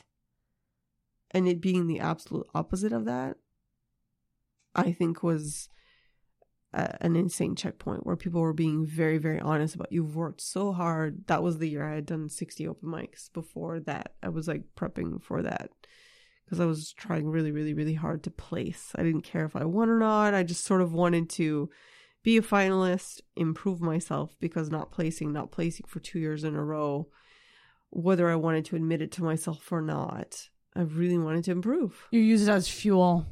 I did. It became fuel to to get better. 100%. And I think if comedy's not going to do that to you, it's not speaking to you in the way that it should. Gosh, I so agree. So that night was major. And to have Nikki Payne, who I'd taken the Comedy Girl stand-up class with her, rush the stage and actually be proud. Like, she wanted to take the picture with me and be like, she's one of mine. Like, all of those things were so validating. Yeah. Because it was like, you're kind of just doing this weird art form where it's like, yeah, you're getting laughs, but is it capital worthy? Like at the this huge Moncton theater, like maybe not. Like, you know, like sometimes a laugh is a good laugh, but it's not comedy album worthy. It's like that level of awareness of like, where does this joke fit? What's its actual value? Is this timeless? Is this a comedy album joke? Is this a gala joke? Is this just for laughs jokes? Maybe. Is this just funny because it's 11:10 p.m. and everybody has the giggles? But like having Nikki come rush the stage, Elvira Kurt rush the stage. It was the first time I ever met her. And she's like, that was great. And I was like, yes, Elvira Kurt. I clearly know who you are. Talk to me as much as possible, please. So it's like I said, like I would have been happy for any woman to win. Yes. Like I really admire Emma Mater. Mm-hmm. Shan was there, who's been a pillar of New Brunswick comedy for a long time. When I heard, because they did talk about the winner, then they said she. And I was like, we fucking did it. A fucking woman won. And I honestly didn't care if it was me or not. So, fucking hate the stereotypical question about like, what do you think the challenges are in this field? But like, I think we both know the challenges. But specifically shows and diversity on shows, whether that's women, you know, different sexualities. Why is it so important? It's important because we don't get to decide their comfort level or not. We don't get to decide when and where and how open these people feel like being when they're ready is a major part of it.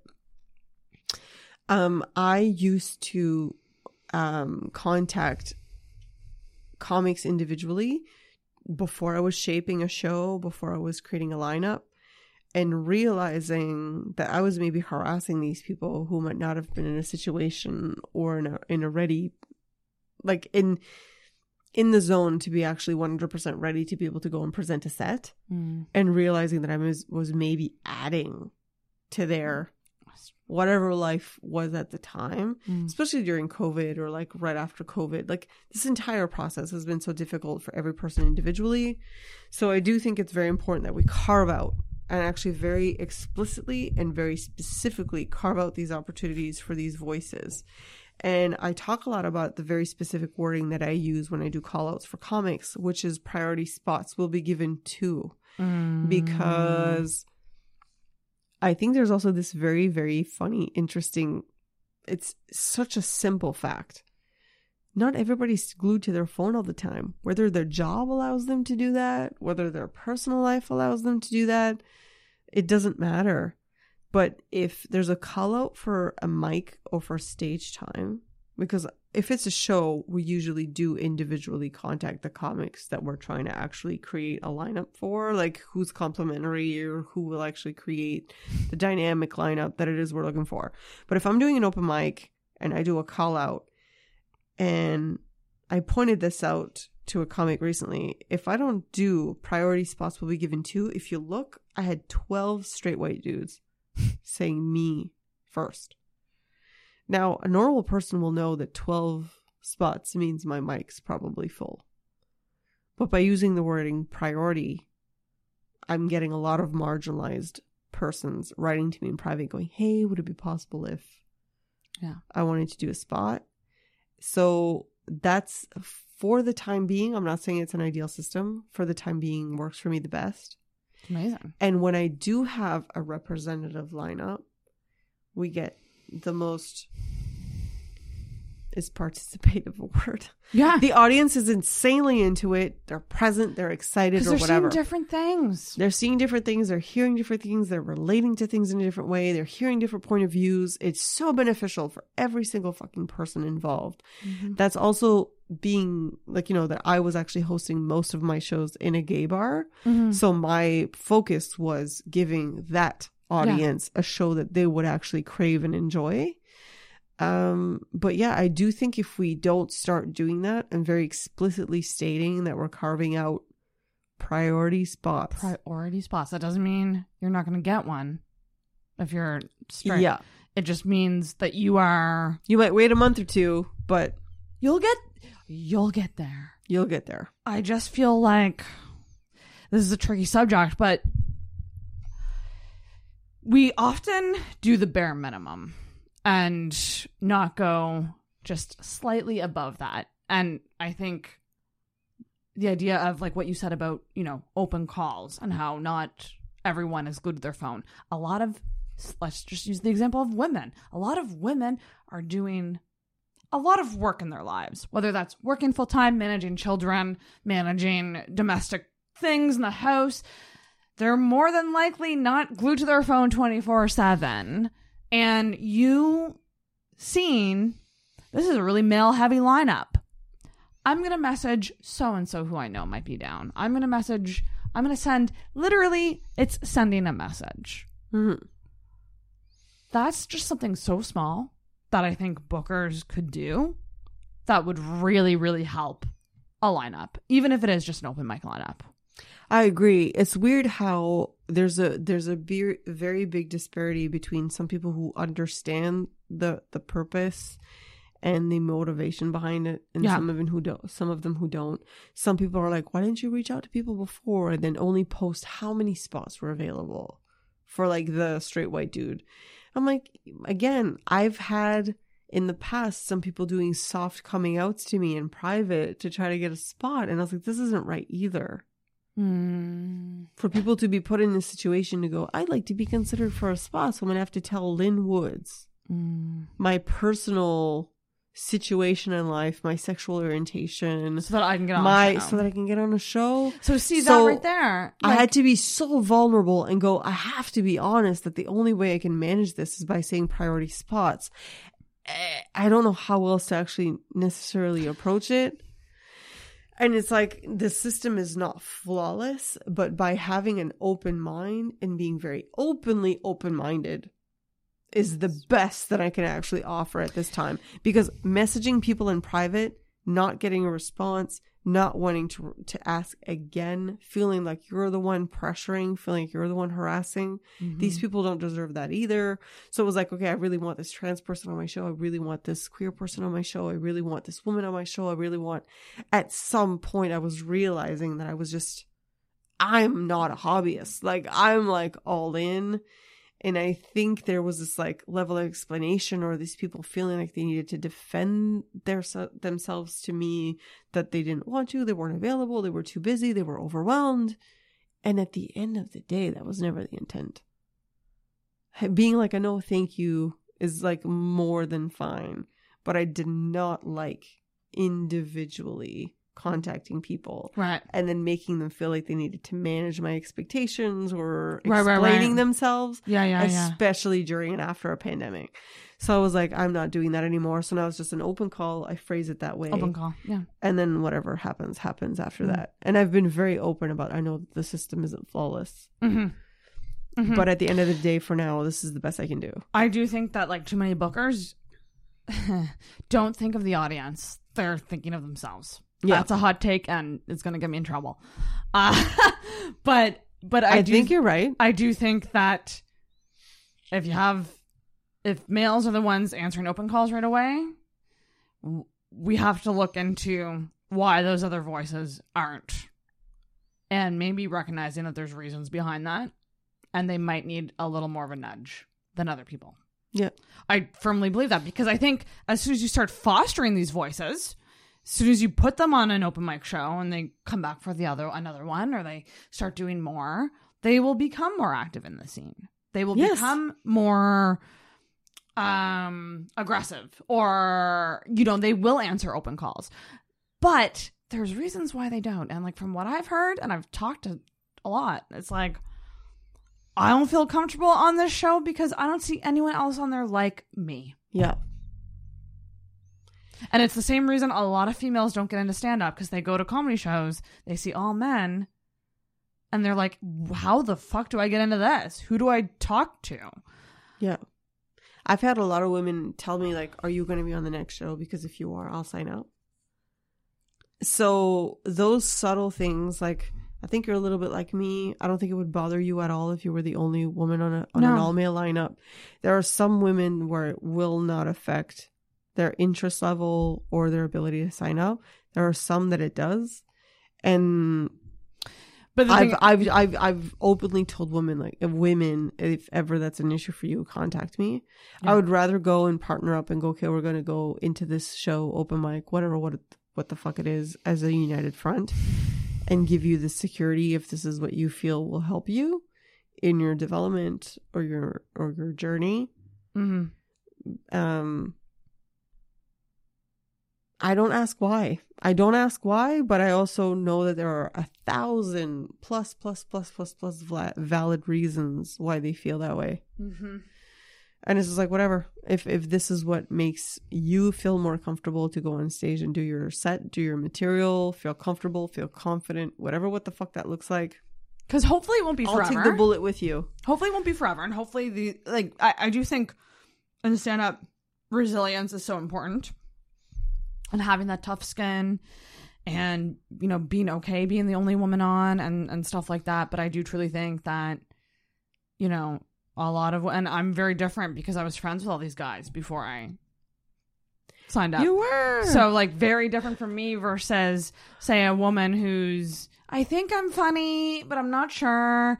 And so I'm going to go to this open mic, and they don't see women, or they only see one woman, and they feel weird entering the scene. There's a barrier to entry. There just is. And I truly think if you don't see that, you're probably a man. Yeah, absolutely.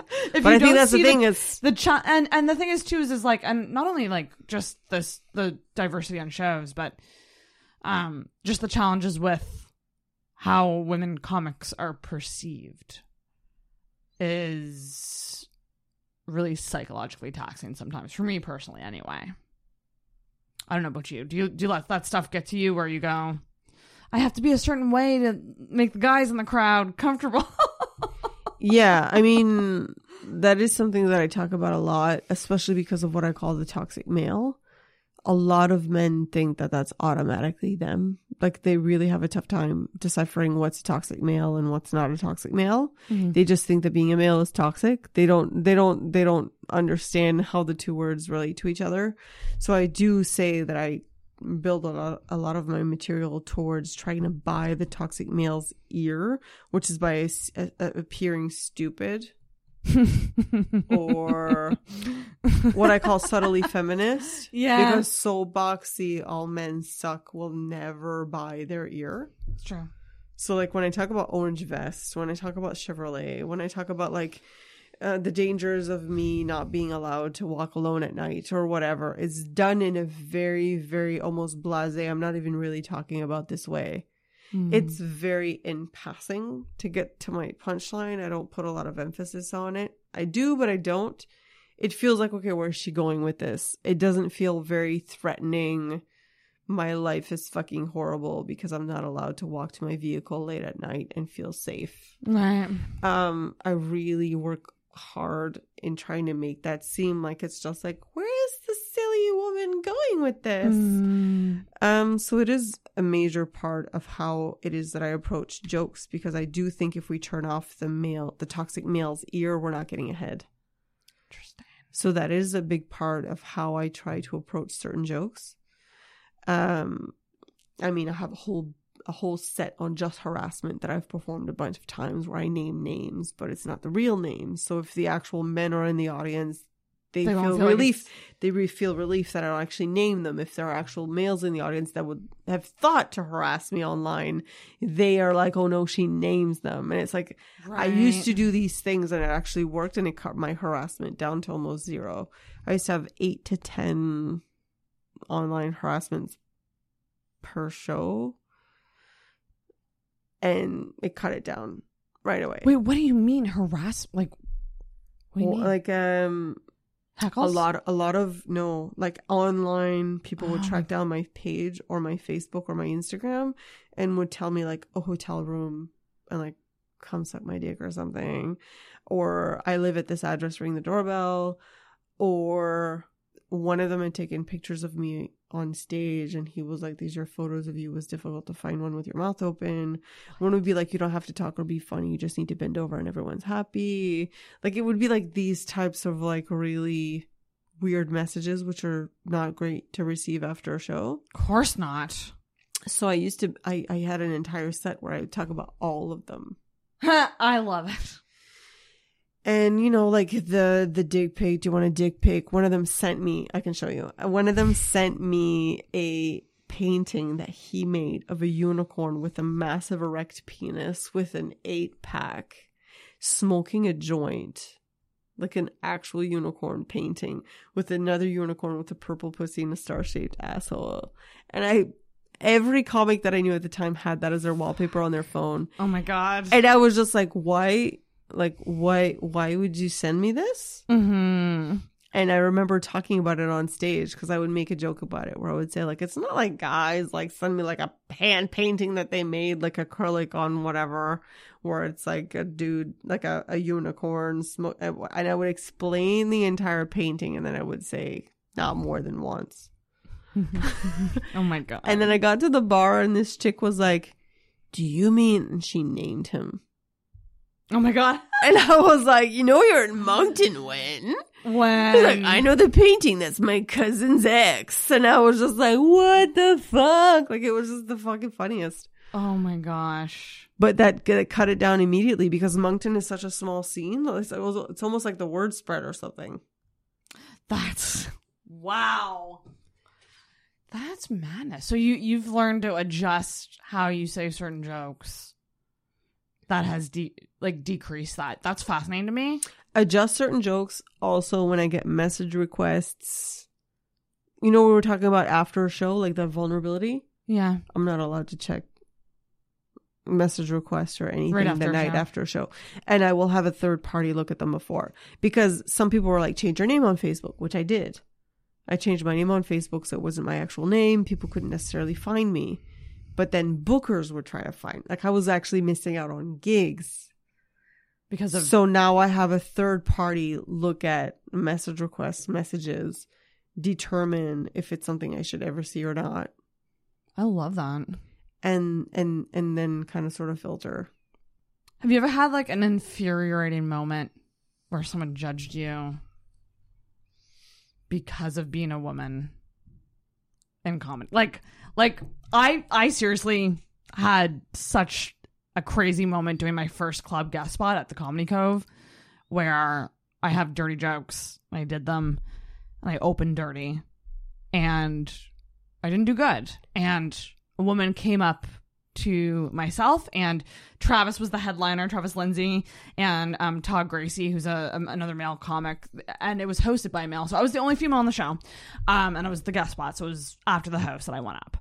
And woman came up and complimented both men and then turned to me and said, "It's tough to be a woman."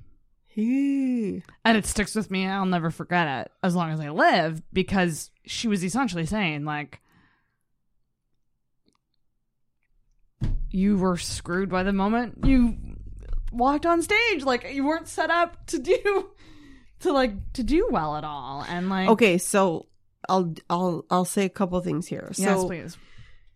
I took the comedy girl class with Nikki Payne. Nikki Payne was very, very, very brutally honest with her exercises and how she got us to develop. And one of the things that she would say was, a lot of people are waiting for a woman's name to know that it's time to head to the washroom. Yeah. So she was like, you need to have a joke. Get them so right away. fast when you get to the mic. She would have us do drills like it was the fucking Olympics, where she would wrap the mic cord around the mic stand. And while us other classmates, students, would be clapping, welcome, whatever name, you had to run to the stage, sprint, get the fucking mic out of the fucking stand and the mic out of the way so fast and a joke out that nobody Had time to get up. had time to get up. So that was a level of awareness of something that Nikki has lived with Well, this her is years and years and years of experience and her legendary status. That it's like, I think what you're living and what you're learning just by fucking living it, I got these checkpoints and these security blankets of like, these things might happen, whereas you're just living them. I'm learning by by doing. Yeah, you're learning by doing. That's I find it really hard for me to talk about these subjects because I just feel like it's such a challenge, and I never wanted to be a comic that was only funny to women. I always wanted to make the guys laugh, and I always would feel better if I knew men were laughing in the crowd, because I would feel like, women, I got them. We're good. But like, I want to crack these men. I want these jokes that are about my experiences as a woman to be funny for men. And I mean, I'm still learning, but it's just challenging, because then I go, but why I should just be me. No, but at the end of the day, you know, Sarah, how many jerk off jokes have you laughed at? Many. I know, right? Many. Women laugh at tons. Many. Because we've Women been laugh at tons. forced to. Men all of a sudden are faced with subjects that they've never had to try to relate to. We've had to try to relate to jerk off jokes our entire fucking lives, to the point where it's second nature. We've had to actually go, okay, I'm putting myself in his shoes. I get it. I know what this is like. Men are just like, I don't want to go there though. I don't want to go there though. So that's not necessarily an us thing. That's a them thing. And it's like I've said in the past, I've had women refuse to come to stand-up shows if they only see me on the lineup. And they've told me that. I saw only one woman on the lineup and I refused to go to the show. Okay, great. Well, that means, less women were there, less women laughed, which means I appeared less funny than the guys, perhaps. Right. Now, this is all just speculation. It can always vary and it can always differ. But at the end of the day, the audience and the comics need to sort of come together and band together if we want to improve the actual amplification of marginalized voices, whether that be women, queer comics, like, I don't care. Yeah. So at the end of the day, what you're saying isn't wrong. What's weird is the fact that we actually are doubting our material, because we've been laughing at jerk off jokes for fucking years. Yeah. It's infuriating that these men are like, this isn't relatable to me. I used to make a masturbation joke that I was told to never make again. Why? Why am I not allowed to talk about masturbation on stage? I 100% am. I wasn't saying anything wrong, but it's like, these men are getting these feelings that they've never felt before. They don't know what to do with them. So the instinct is to shut me up. And it's like, again, like, if you put it in context, you should have been hearing women talking about masturbation. If it's supposed to equate to what we've been hearing about jerking off, holy fuck, you got 40 years of material to catch up on. But they're just not used to that. Men are not used to thinking about the female experience. And I'm generalizing, of course. But it's for sure it's a generalization, but I think it's an accurate one, because I think it is the majority. Yeah. And you said something in the cab on the way over here, which was like, going back to the woman who wouldn't go to a show with only one woman. She's not making that any easier for that woman to go, oh, like, maybe I'm just like not funny. But also it's like, if you're a male, wouldn't you want more people at your show? And that's a whole demographic that's saying, I don't want to go because there's no women, or there's only one woman. So it's just like, I don't know. I just feel like it benefits everybody. And if guys aren't seeing the issue, they're a guy. You know what I mean? Like there's an issue. There's for sure an issue. They've had this security blanket for so long. Like at the same time, it's like I understand everyone's journey, point of view, or whatever, but it's like at the same time, I think we are much more patient. We put in a lot more effort to try to relate to their content than a lot of these guys. And they're the verbal guys. It's like the squeaky wheel gets the oil. We hear a lot of the guys who aren't able to relate. A lot of the good guys who are able to relate and are like, oh my God, yay, it's not a sausage fest. We have a woman on the show. She's talking about different things. This is going to be great. This is going to be great for the audience. It's going to be great for participation. More, you know, these guys we're not really hearing a lot about because they're not butthurt about it. So it's weird for the female experience because the people who tend to run to us and the people who try to shut us up are the ones who feel, I hate using the word threatened because I don't think that's an accurate word. I think it's like, this inability to relate. And they're like, oh, you forgot to make this relatable for me. It's like, well, this wasn't really about you.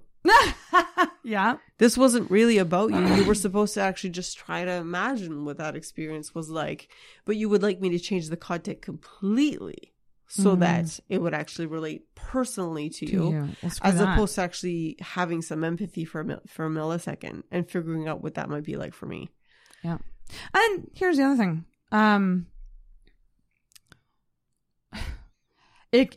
I feel like a lot of people lean on I just want funny. So if you're not funny, it doesn't matter what your sex is. And I go, that's fair. But I gotta see you actually listening to female comics sets because I gotta be honest. I look a lot of the times they're on their phone, they're going for bathroom breaks, smoke breaks, and can you just listen? Just listen. Just fucking listen.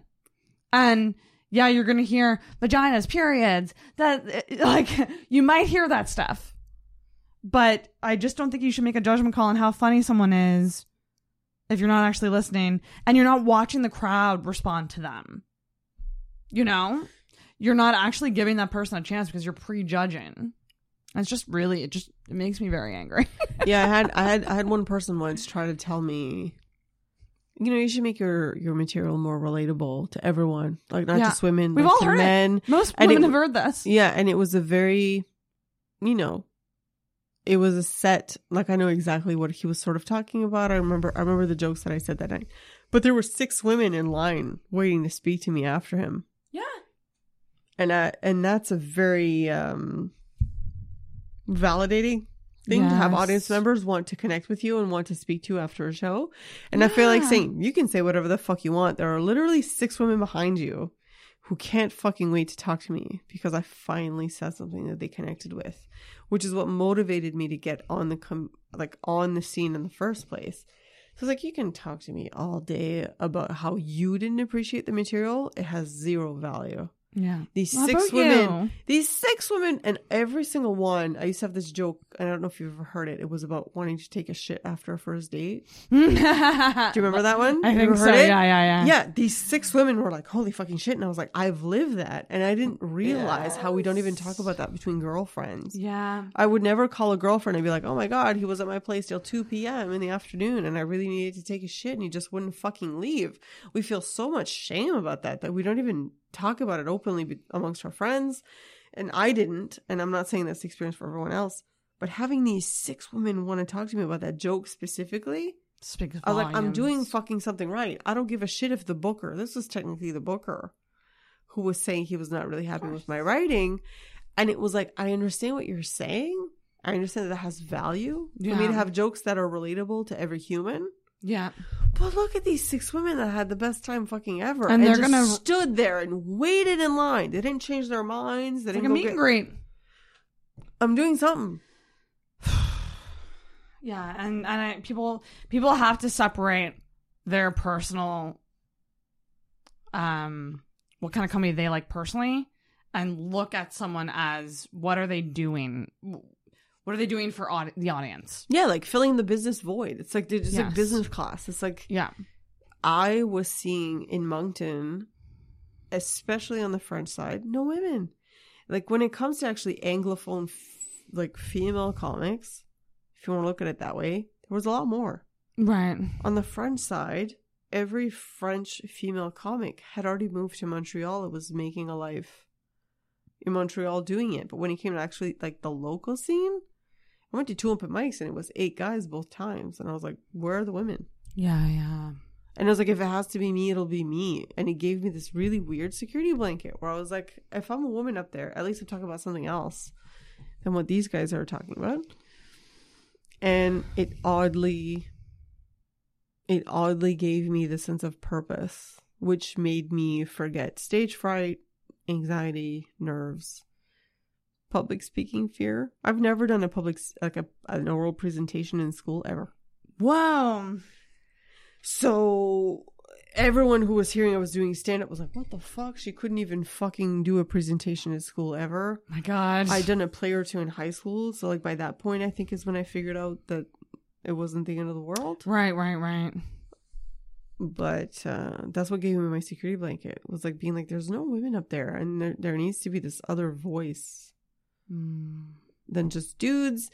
And again, like when it came to the English side, I think that's where I found my people. Like in the sense like I have a lot of very close male comic friends and I have a lot of very close female comic friends, and they all have value. Yes. Yeah, absolutely. But on the English side, when it came to like if you actually wanted to have a representative lineup and you wanted to make sure you didn't have all men, French versus English is a totally different ball game. It's a it's a lot easier to do an English lineup and make sure that there's representation than French. So a lot of my motivation came from the French side. But a lot of my experience and my camaraderie and conversations about comedy and interests and development came from the English side. Wow. What advice would you give to a woman looking to get into stand-up? This crazy thing that we do. I'm going to put the camera on you and I'm going to grab water, but you go. Oh my God, it's all about me. Sarah's leaving. Okay, so honestly, I think the most important thing ever is to remember that every point is a valid point. Every experience is valid. And so we tend to doubt ourselves a lot when it comes to our actual premises and our actual point of view. And that's not an automatic, that's a generalization again, but I think your experience, your feelings, your emotions, your perspective, your point of view is 100% valid. Whatever that is authentic.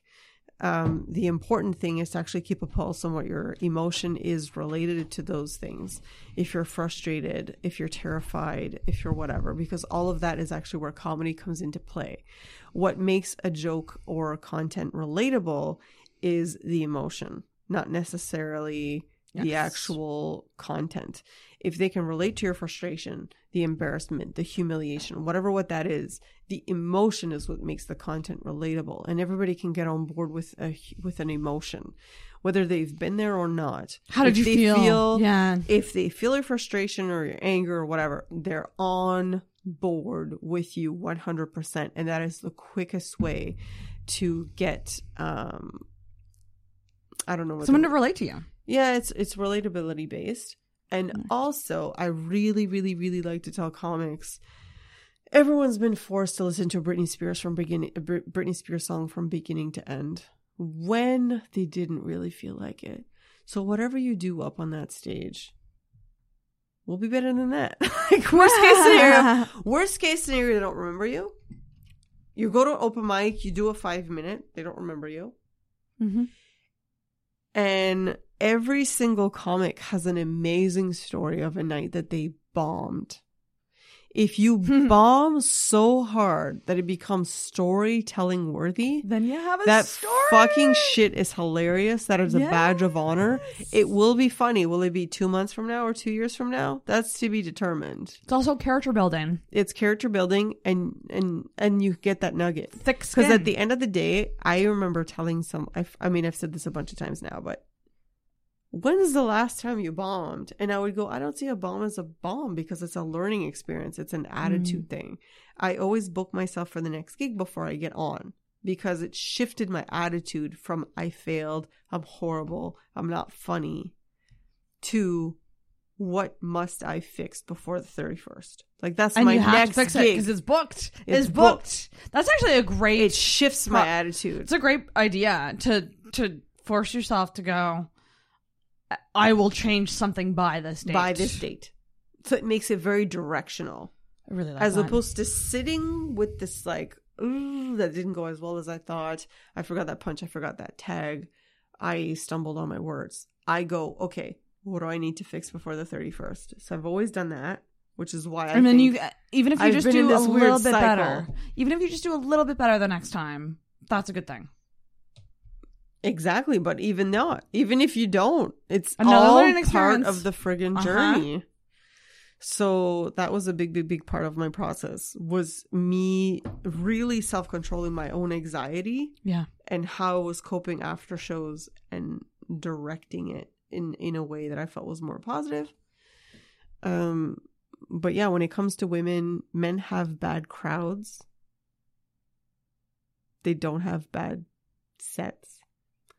And I think women tend to really knee-jerk to, this isn't for me. And that's really disappointing. Like I honestly consider myself, I'm not 100% tops when it comes to my own mental health, but I have a lot of women contact me when they consider quitting. And I have no problem reminding them that's part of the journey. Nobody deserves to go in an interview one day and go, tell us about a time you bombed.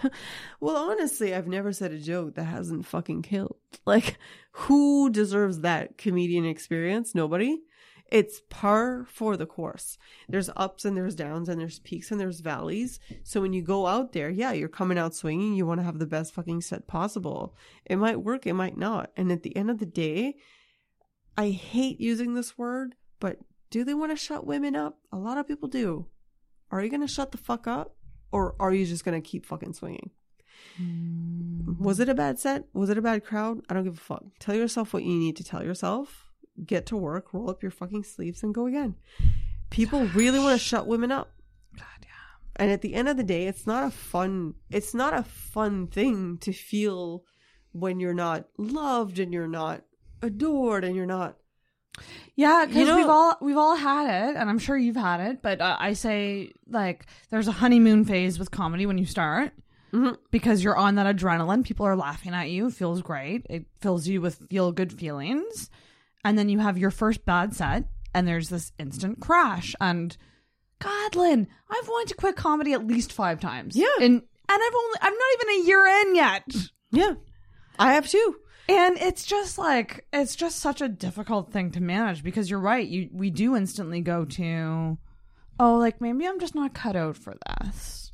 Yeah. And I challenge people. I'm like, go on Twitter, look at Jen Kirkman, look at Lori Kilmartin, look at Nikki Glaser, look at Deborah DiGiovanni, look at Nikki, look at whoever it is you're looking up to.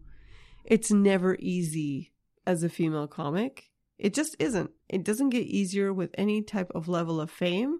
The level of respect that we get will vary. So at the end of the day, are you going to shut the fuck up or are you going to roll up your fucking sleeves and get to work? Because at the end of the day, Lynn, you're yes. And exactly what you said about the level of success. It's wild to me when I'll hear things every now and then going like, look how far we've come. Look how far we've come. I still follow tons of female comics and see the show posters they share where they're the only female. Mm-hmm. And these are women who are, I would say, like in the top 0.5% of famous comedians. You know what I mean? Famous female comedians. Like they're the Amy Schumers, the Nikki Glazers, the Sarah, like they're the top of the top and they're still the only woman on the lineup. Mm-hmm. And it's this, we have to work almost twice as hard to get half as far kind of thing. 100%. And it's, but you're right. It's a choice. Are you going to work or not? And I mean, I don't know. It's just, you have to expect it. You have to just expect it and just roll with it. And just at the end of the day, it's, like, I think for me, the booking the next date, it sounds really minimal, but it takes care of a lot of my negative emotions related to my good set, bad set, successes and failures. It manages a lot of those pieces in that one. Such a good idea. Yeah. So I've been doing that for years now, and it seems to work really well. But I do agree, like, some people want to shut women up, and I'm like, people will talk all the time about you in good ways and bad ways. At the end of the day, does it really, really, really, really, really, really matter? Because when you get on stage, the audience hears your jokes. They don't hear what everybody else had to say in private conversations or whatever. There's another comic, big fan.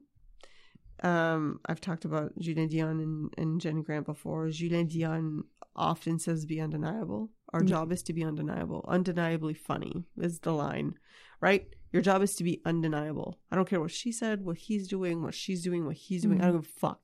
Be funny. Your job is to go on stage and be undeniable. Yeah. So when you're looking at your writing, if you park literally everything else, I don't care if it's politics, I don't care if it's stage time, I don't care. If you're just looking at, are my jokes undeniably funny? And you just zero in on that, at the end of the day, that technically is our job. If people walk out of that comedy club, bar, whatever, what venue that was, community center, I don't care, the Legion, if they're like, that person is undeniably funny, that's our job.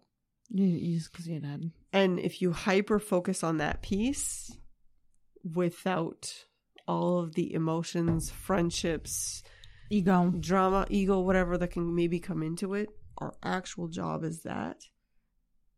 And even though we're humans, like, it's really, really difficult to block all of that out. I often tell myself, be undeniable. Like, that's what I told myself yesterday. That's what I told myself tonight. Do you feel like there's a scarcity complex in terms of, like, you almost feel more competitive with females because there's this complex of there's not as many spots for us?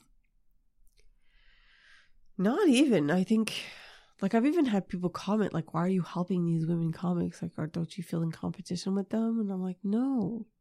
Yeah. That's just I something that we've been made to feel. Yeah. We've been made to feel that way. Made to feel that way. And I think people almost seem to want to relish the idea that we're being dramatic about this shit, but it's really not that way. Right.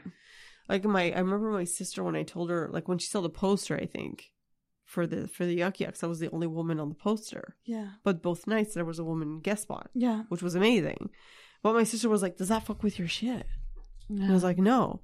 And just like I told you in the washroom before, I'm just going to really pay attention to what you're saying. Because it's a really grave error. Like, there's a security blanket of very often being the only female comic where I don't even have to worry about it because I know none of the guys are going to talk about the shit I'm going to talk about. There's a security blanket. There is a bit, yeah. which is strange. You wouldn't think about it that way initially, but once you've been the only woman on so many times, you go, I'm unique. Yeah, and they're seeing something unique now. And that's when a lot of the twin stuff ended up being written. Like, I would notice where I was like, oh no, like, where am I going to go now? Yeah. So now when there's another female comic, I just make sure I'm paying attention. I've been at a gig where I've seen two comics at a theater, sold out theater, talking about the exact same thing back to back. Fuck. And that's very cringy. So it's like, you know, some of us go to comedy shows, and I think you've been in this mode for much longer than most people. You're actually paying attention to those types of situations in those moments and trying to have that awareness and making sure that we're not duplicating these errors. So I now know when there's another female comic to really pay attention, to make sure that I'm not going on and saying the exact same things almost verbatim or whatever, even if it can be complimentary, that it's not plagiarism. Like, it's like, need to be careful. So I really, really, really enjoyed listening. I guess Friday was Adrian Gabriel, and then tonight was you. Really listening to what you guys were talking about and making sure that I wasn't overlapping or copying, and that I was being complimentary. Yeah. But I had made that mistake before where I think I was on a lineup where we were 6 women total, and I think I was the last one. It was insanely stressful. That would be so hard. It was really stressful because I had my little notebook, and I think I was being filmed that night. Long story. And I was sort of like, every single time a woman was going on, and that's when my twin stuff ended up being sort of solidified, because it was the only stuff I could really bank that nobody was gonna touch on. And that's a great point about writing specifically to your life so that no one can take it. Yeah, but I'd been the only woman for so long. I felt like such a fucktard. Like I just showed up like, oh, it's gonna be the best, and then I was like 6 women, and you're going like I think it was a 13-person lineup. I was like, oh my God. Those. I was like, oh my God, we've never been, this was on the French side, like we've never been 6 women again. And I just remember like every time a woman would go on, like it was just like, I have cramps. Like, what are you going to talk about? Oh my gosh.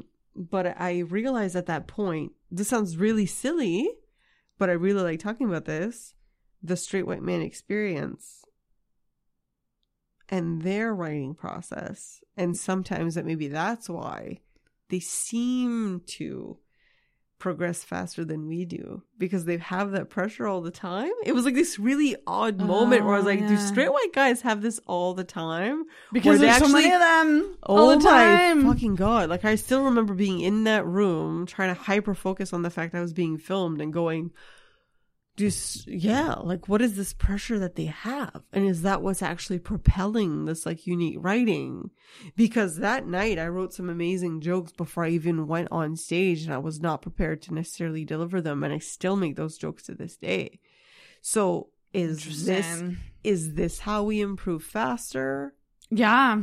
Is like by creating these like challenging situations where, you know, if it's all female lineups or whatever, some people don't like those, but I fucking adore them. I don't think there's any issue with them. It's not offensive to me. I think women do better on all women lineups, and it's unfortunate that I'm saying that, but like I think when there's an awesome, amazing ladies' night, it's the camaraderie that we feel together that like brings us our A game in a weird way. I've seen like women, like ladies' nights be like, everyone did amazing, and there was no, like, in my experience, I've seen some amazing ladies' nights. I think you're 100% right, but it's because there's also that huge security blanket and that vetting of like every single audience member knew what they were in for, and they were like 100% take my fucking money. I want to hear some fucking female comics sing some fucking jokes tonight.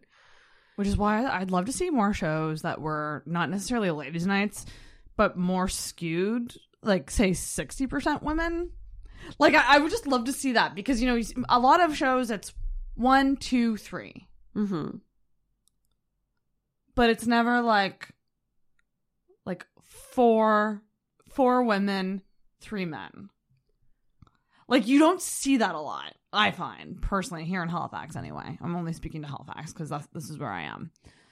But, like, it would be fascinating to have a show like that. Or, like, I've always had this idea for a show where it's all women and 1 non-woman. Nice. Like, just so they can kind of feel what it's like to be the one offshoot. I have a joke where I want to do like a straight white man show at a gay bar, but they have to do self-deprecation. But then I have a panel of queer judges that can rebut and rebuttal.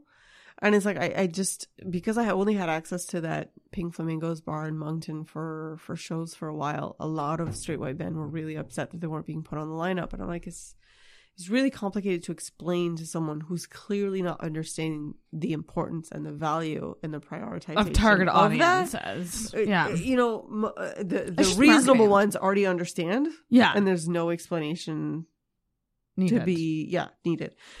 So I found that really difficult. And I had this like fantasy. I was like, would it not be fun? Like there's a drag queen in Moncton named Roast Beef. Oh my gosh. And I liked calling her Roast Beef, like roast. Yes, do a and roast with roast I beef. love this idea of being able to do something like that and to force men to self-reflect and do self-deprecation humor for a minute. Yeah. There was something interesting about that. And some men, I talked to them about it and they were like, oh my fucking God, that sounds like a really fun challenge. I would really love to do it. It's like an odd version of a roast. Like it's not a roast, but it's like being open-minded to perhaps being roasted by the panel while still actually doing self-deprecation jokes. And I haven't done it yet, and because it just hasn't hit that level of priority yet. Right. We were so starved for stage time that it just wasn't necessarily time for that. So I haven't done it, but I'm still talking to people about it because I still think it would have Interesting idea. value to force the writing exercise of self-deprecation. Oh man, that'd be amazing.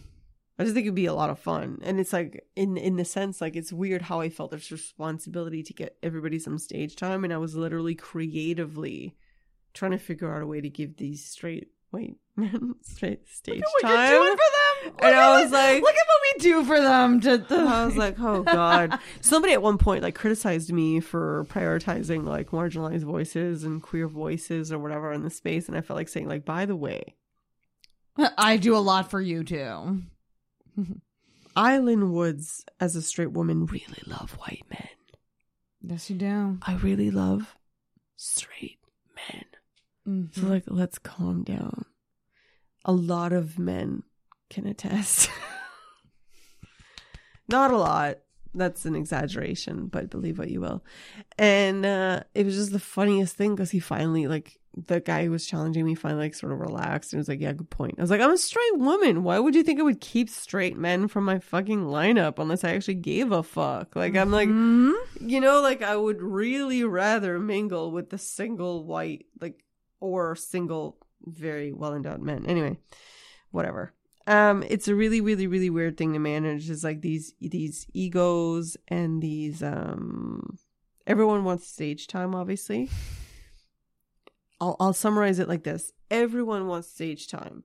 Some people are able to see it from the perspective of the audience and what's beneficial for the actual scene.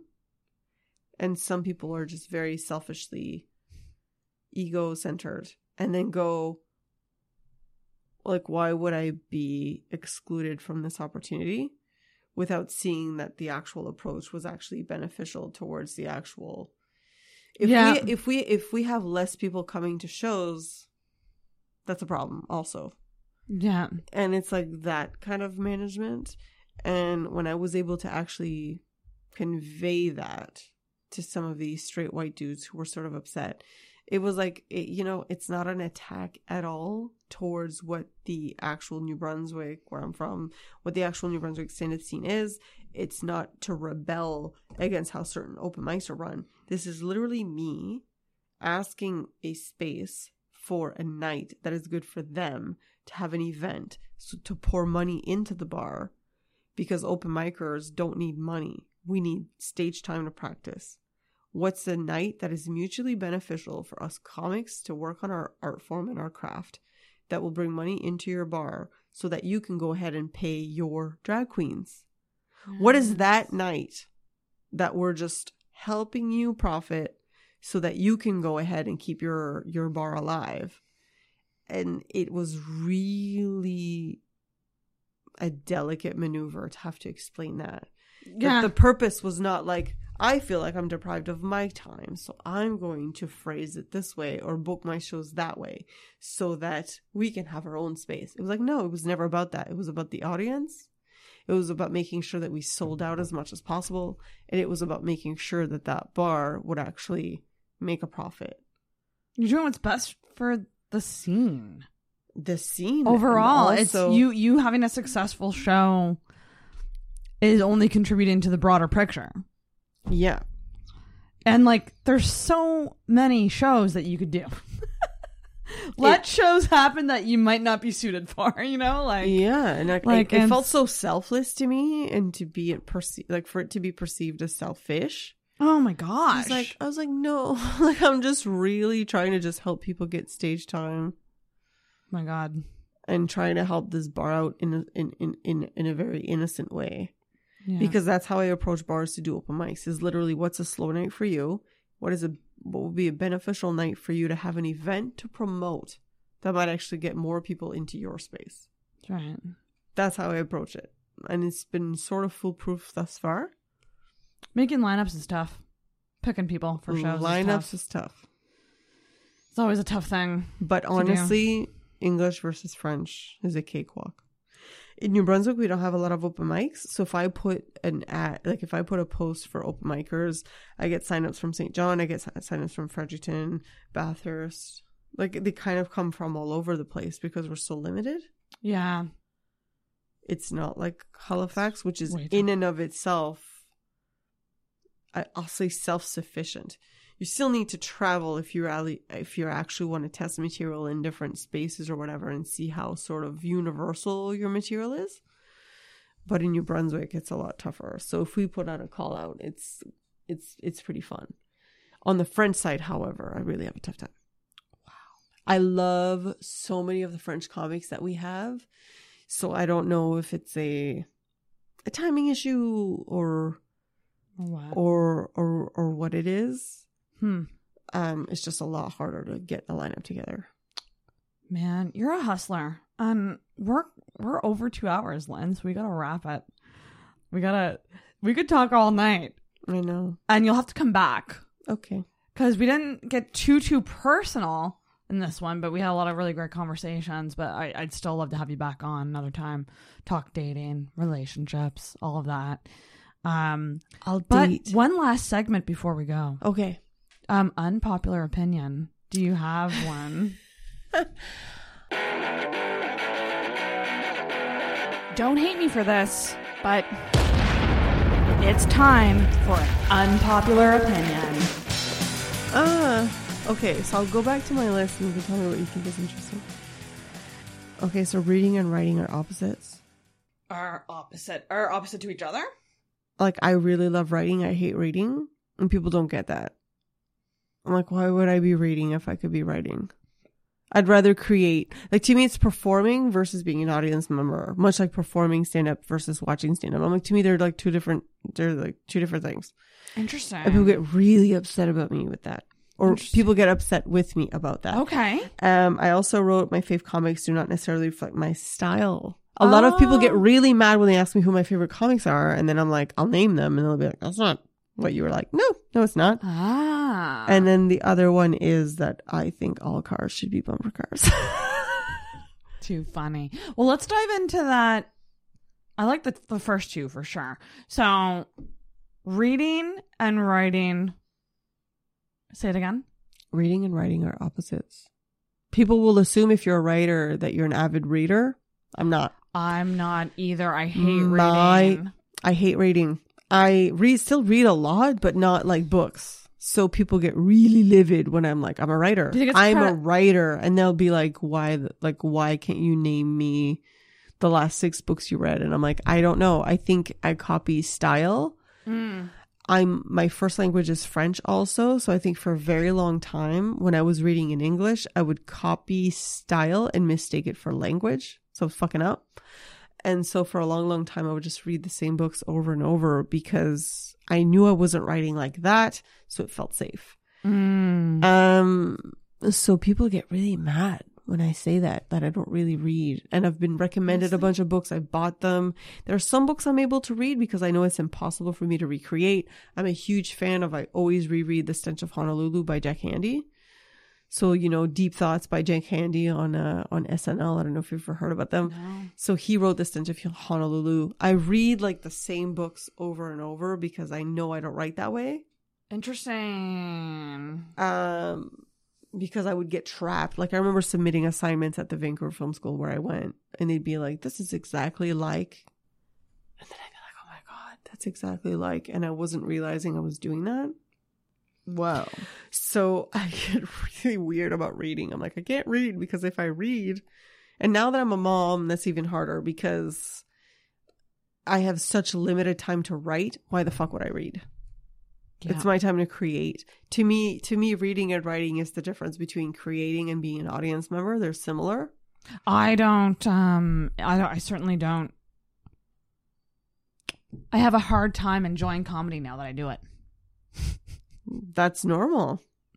Like watching it and going, I'm too analytical at this point about it. Certain comedians, I can definitely turn it off and just enjoy them.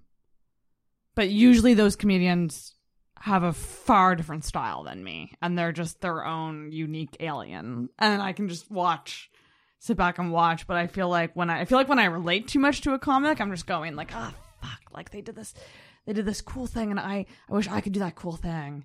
And like, do you know what I mean? Like, I just get too in my head about it, which is funny because you really think if you love doing it, you love watching it. But that's not always the case. No, I don't know. think do you like watching it? I do, but again, I think I'm very much like you because You're analytical. sometimes analytical, but also sometimes I'll hear a premise and I'm like, oh shit.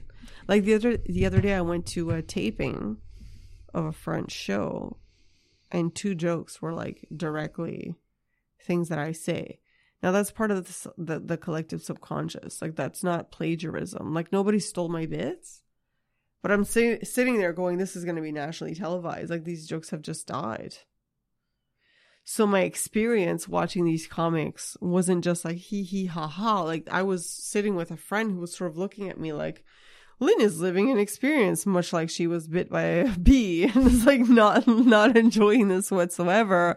And I was trying to tell him, no, I could absolutely appreciate the humor. I just couldn't laugh because it's too close to something I've been using for 3 years, and it's being immortalized on television by a different comic. Oh no!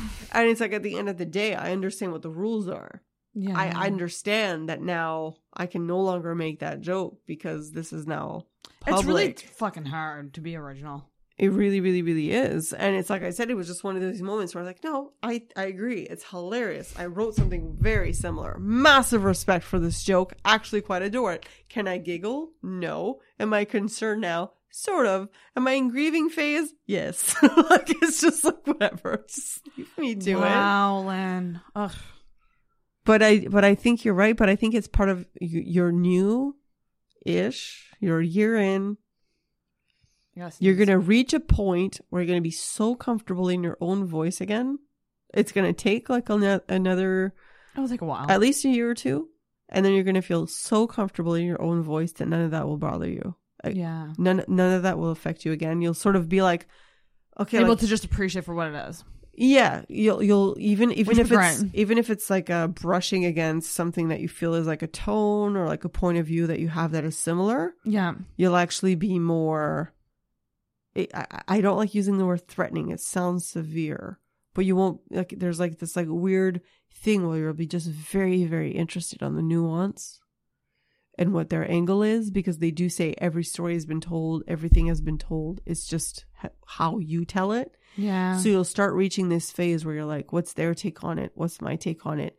What is maybe a unique thread that I have, and how am I going to make my writing of that joke or that subject matter more Stand on its pointed and stand on its own? You're going to start feeling very differently about it. You'll hear somebody say something that sounds similar to something you're thinking, writing, working on, developing, and you'll just go, what specifically is this premise that he's using? And where's where my branch is that it's very different. It's exciting. I'm excited.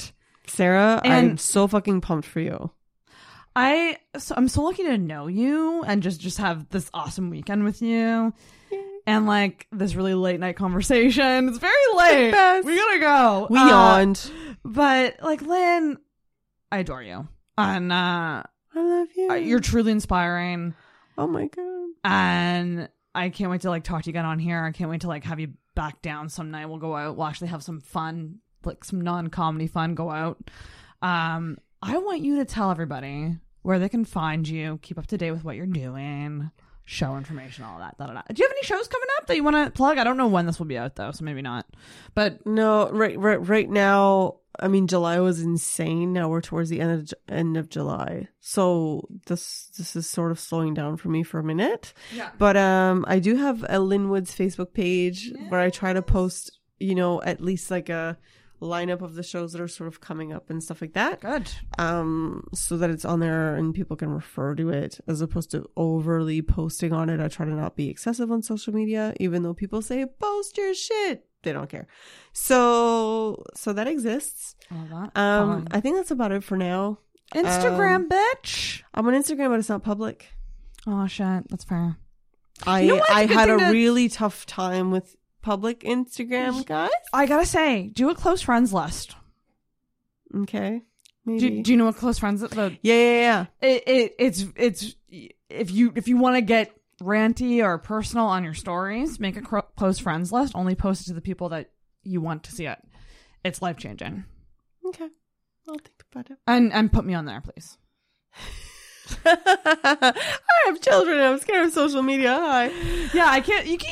I do feel like social media can be curated in a way that would make sense, but a lot of people just don't know how to curate it. But you gotta like her Facebook page. Stay up to date with Lynn. Just Sarah, Thank you you're so much. just such a pillar of the Halifax comedy scene. It's been such an honor. My You heart. are. This was so fun. Everyone come to Yuck Yucks. We gotta give a massive plug to Yuck Yucks because Francois Weber runs Yuck Yucks. He was the headliner this weekend, and he treats the comics amazingly. Half man, half God. Half man, half God. So supportive, so kind. Gives great constructive feedback. Is just an awesome person. I hope to have him on as a guest at some point. Yeah. But you got to check out Yuck Yucks Halifax on Argyle Street every Friday and Saturday, baby. I'm going to make sure that there's links to Yucks. And Lynn Yuck fucking Yucks killed it as rules. middle. She was so good this weekend. Rules. I'm good in the middle. Good in the middle. But you'll be headliner soon. You will be. I don't know. I'm okay with it. Spoken like a true comic.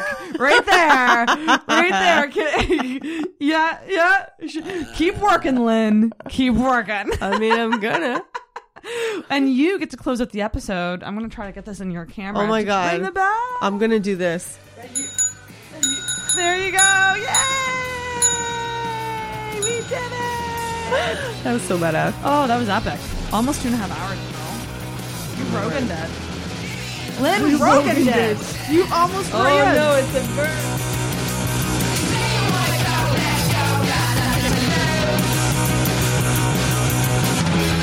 Thank you for listening to the Intoxicated Podcast. If you enjoyed this week's episode, make sure you subscribe on whatever podcast app you use and leave a rating or review on Apple Podcasts. You can also give us a follow on Facebook and Instagram at Intoxicated Podcast and check out our video episodes on the Intoxicated YouTube channel. Until next week, feel hard and talk hard. Intoxicated Podcast is hosted and produced by Sarah McClellan, co-produced by Sarah Nicole, and brought to you by the messiness of life.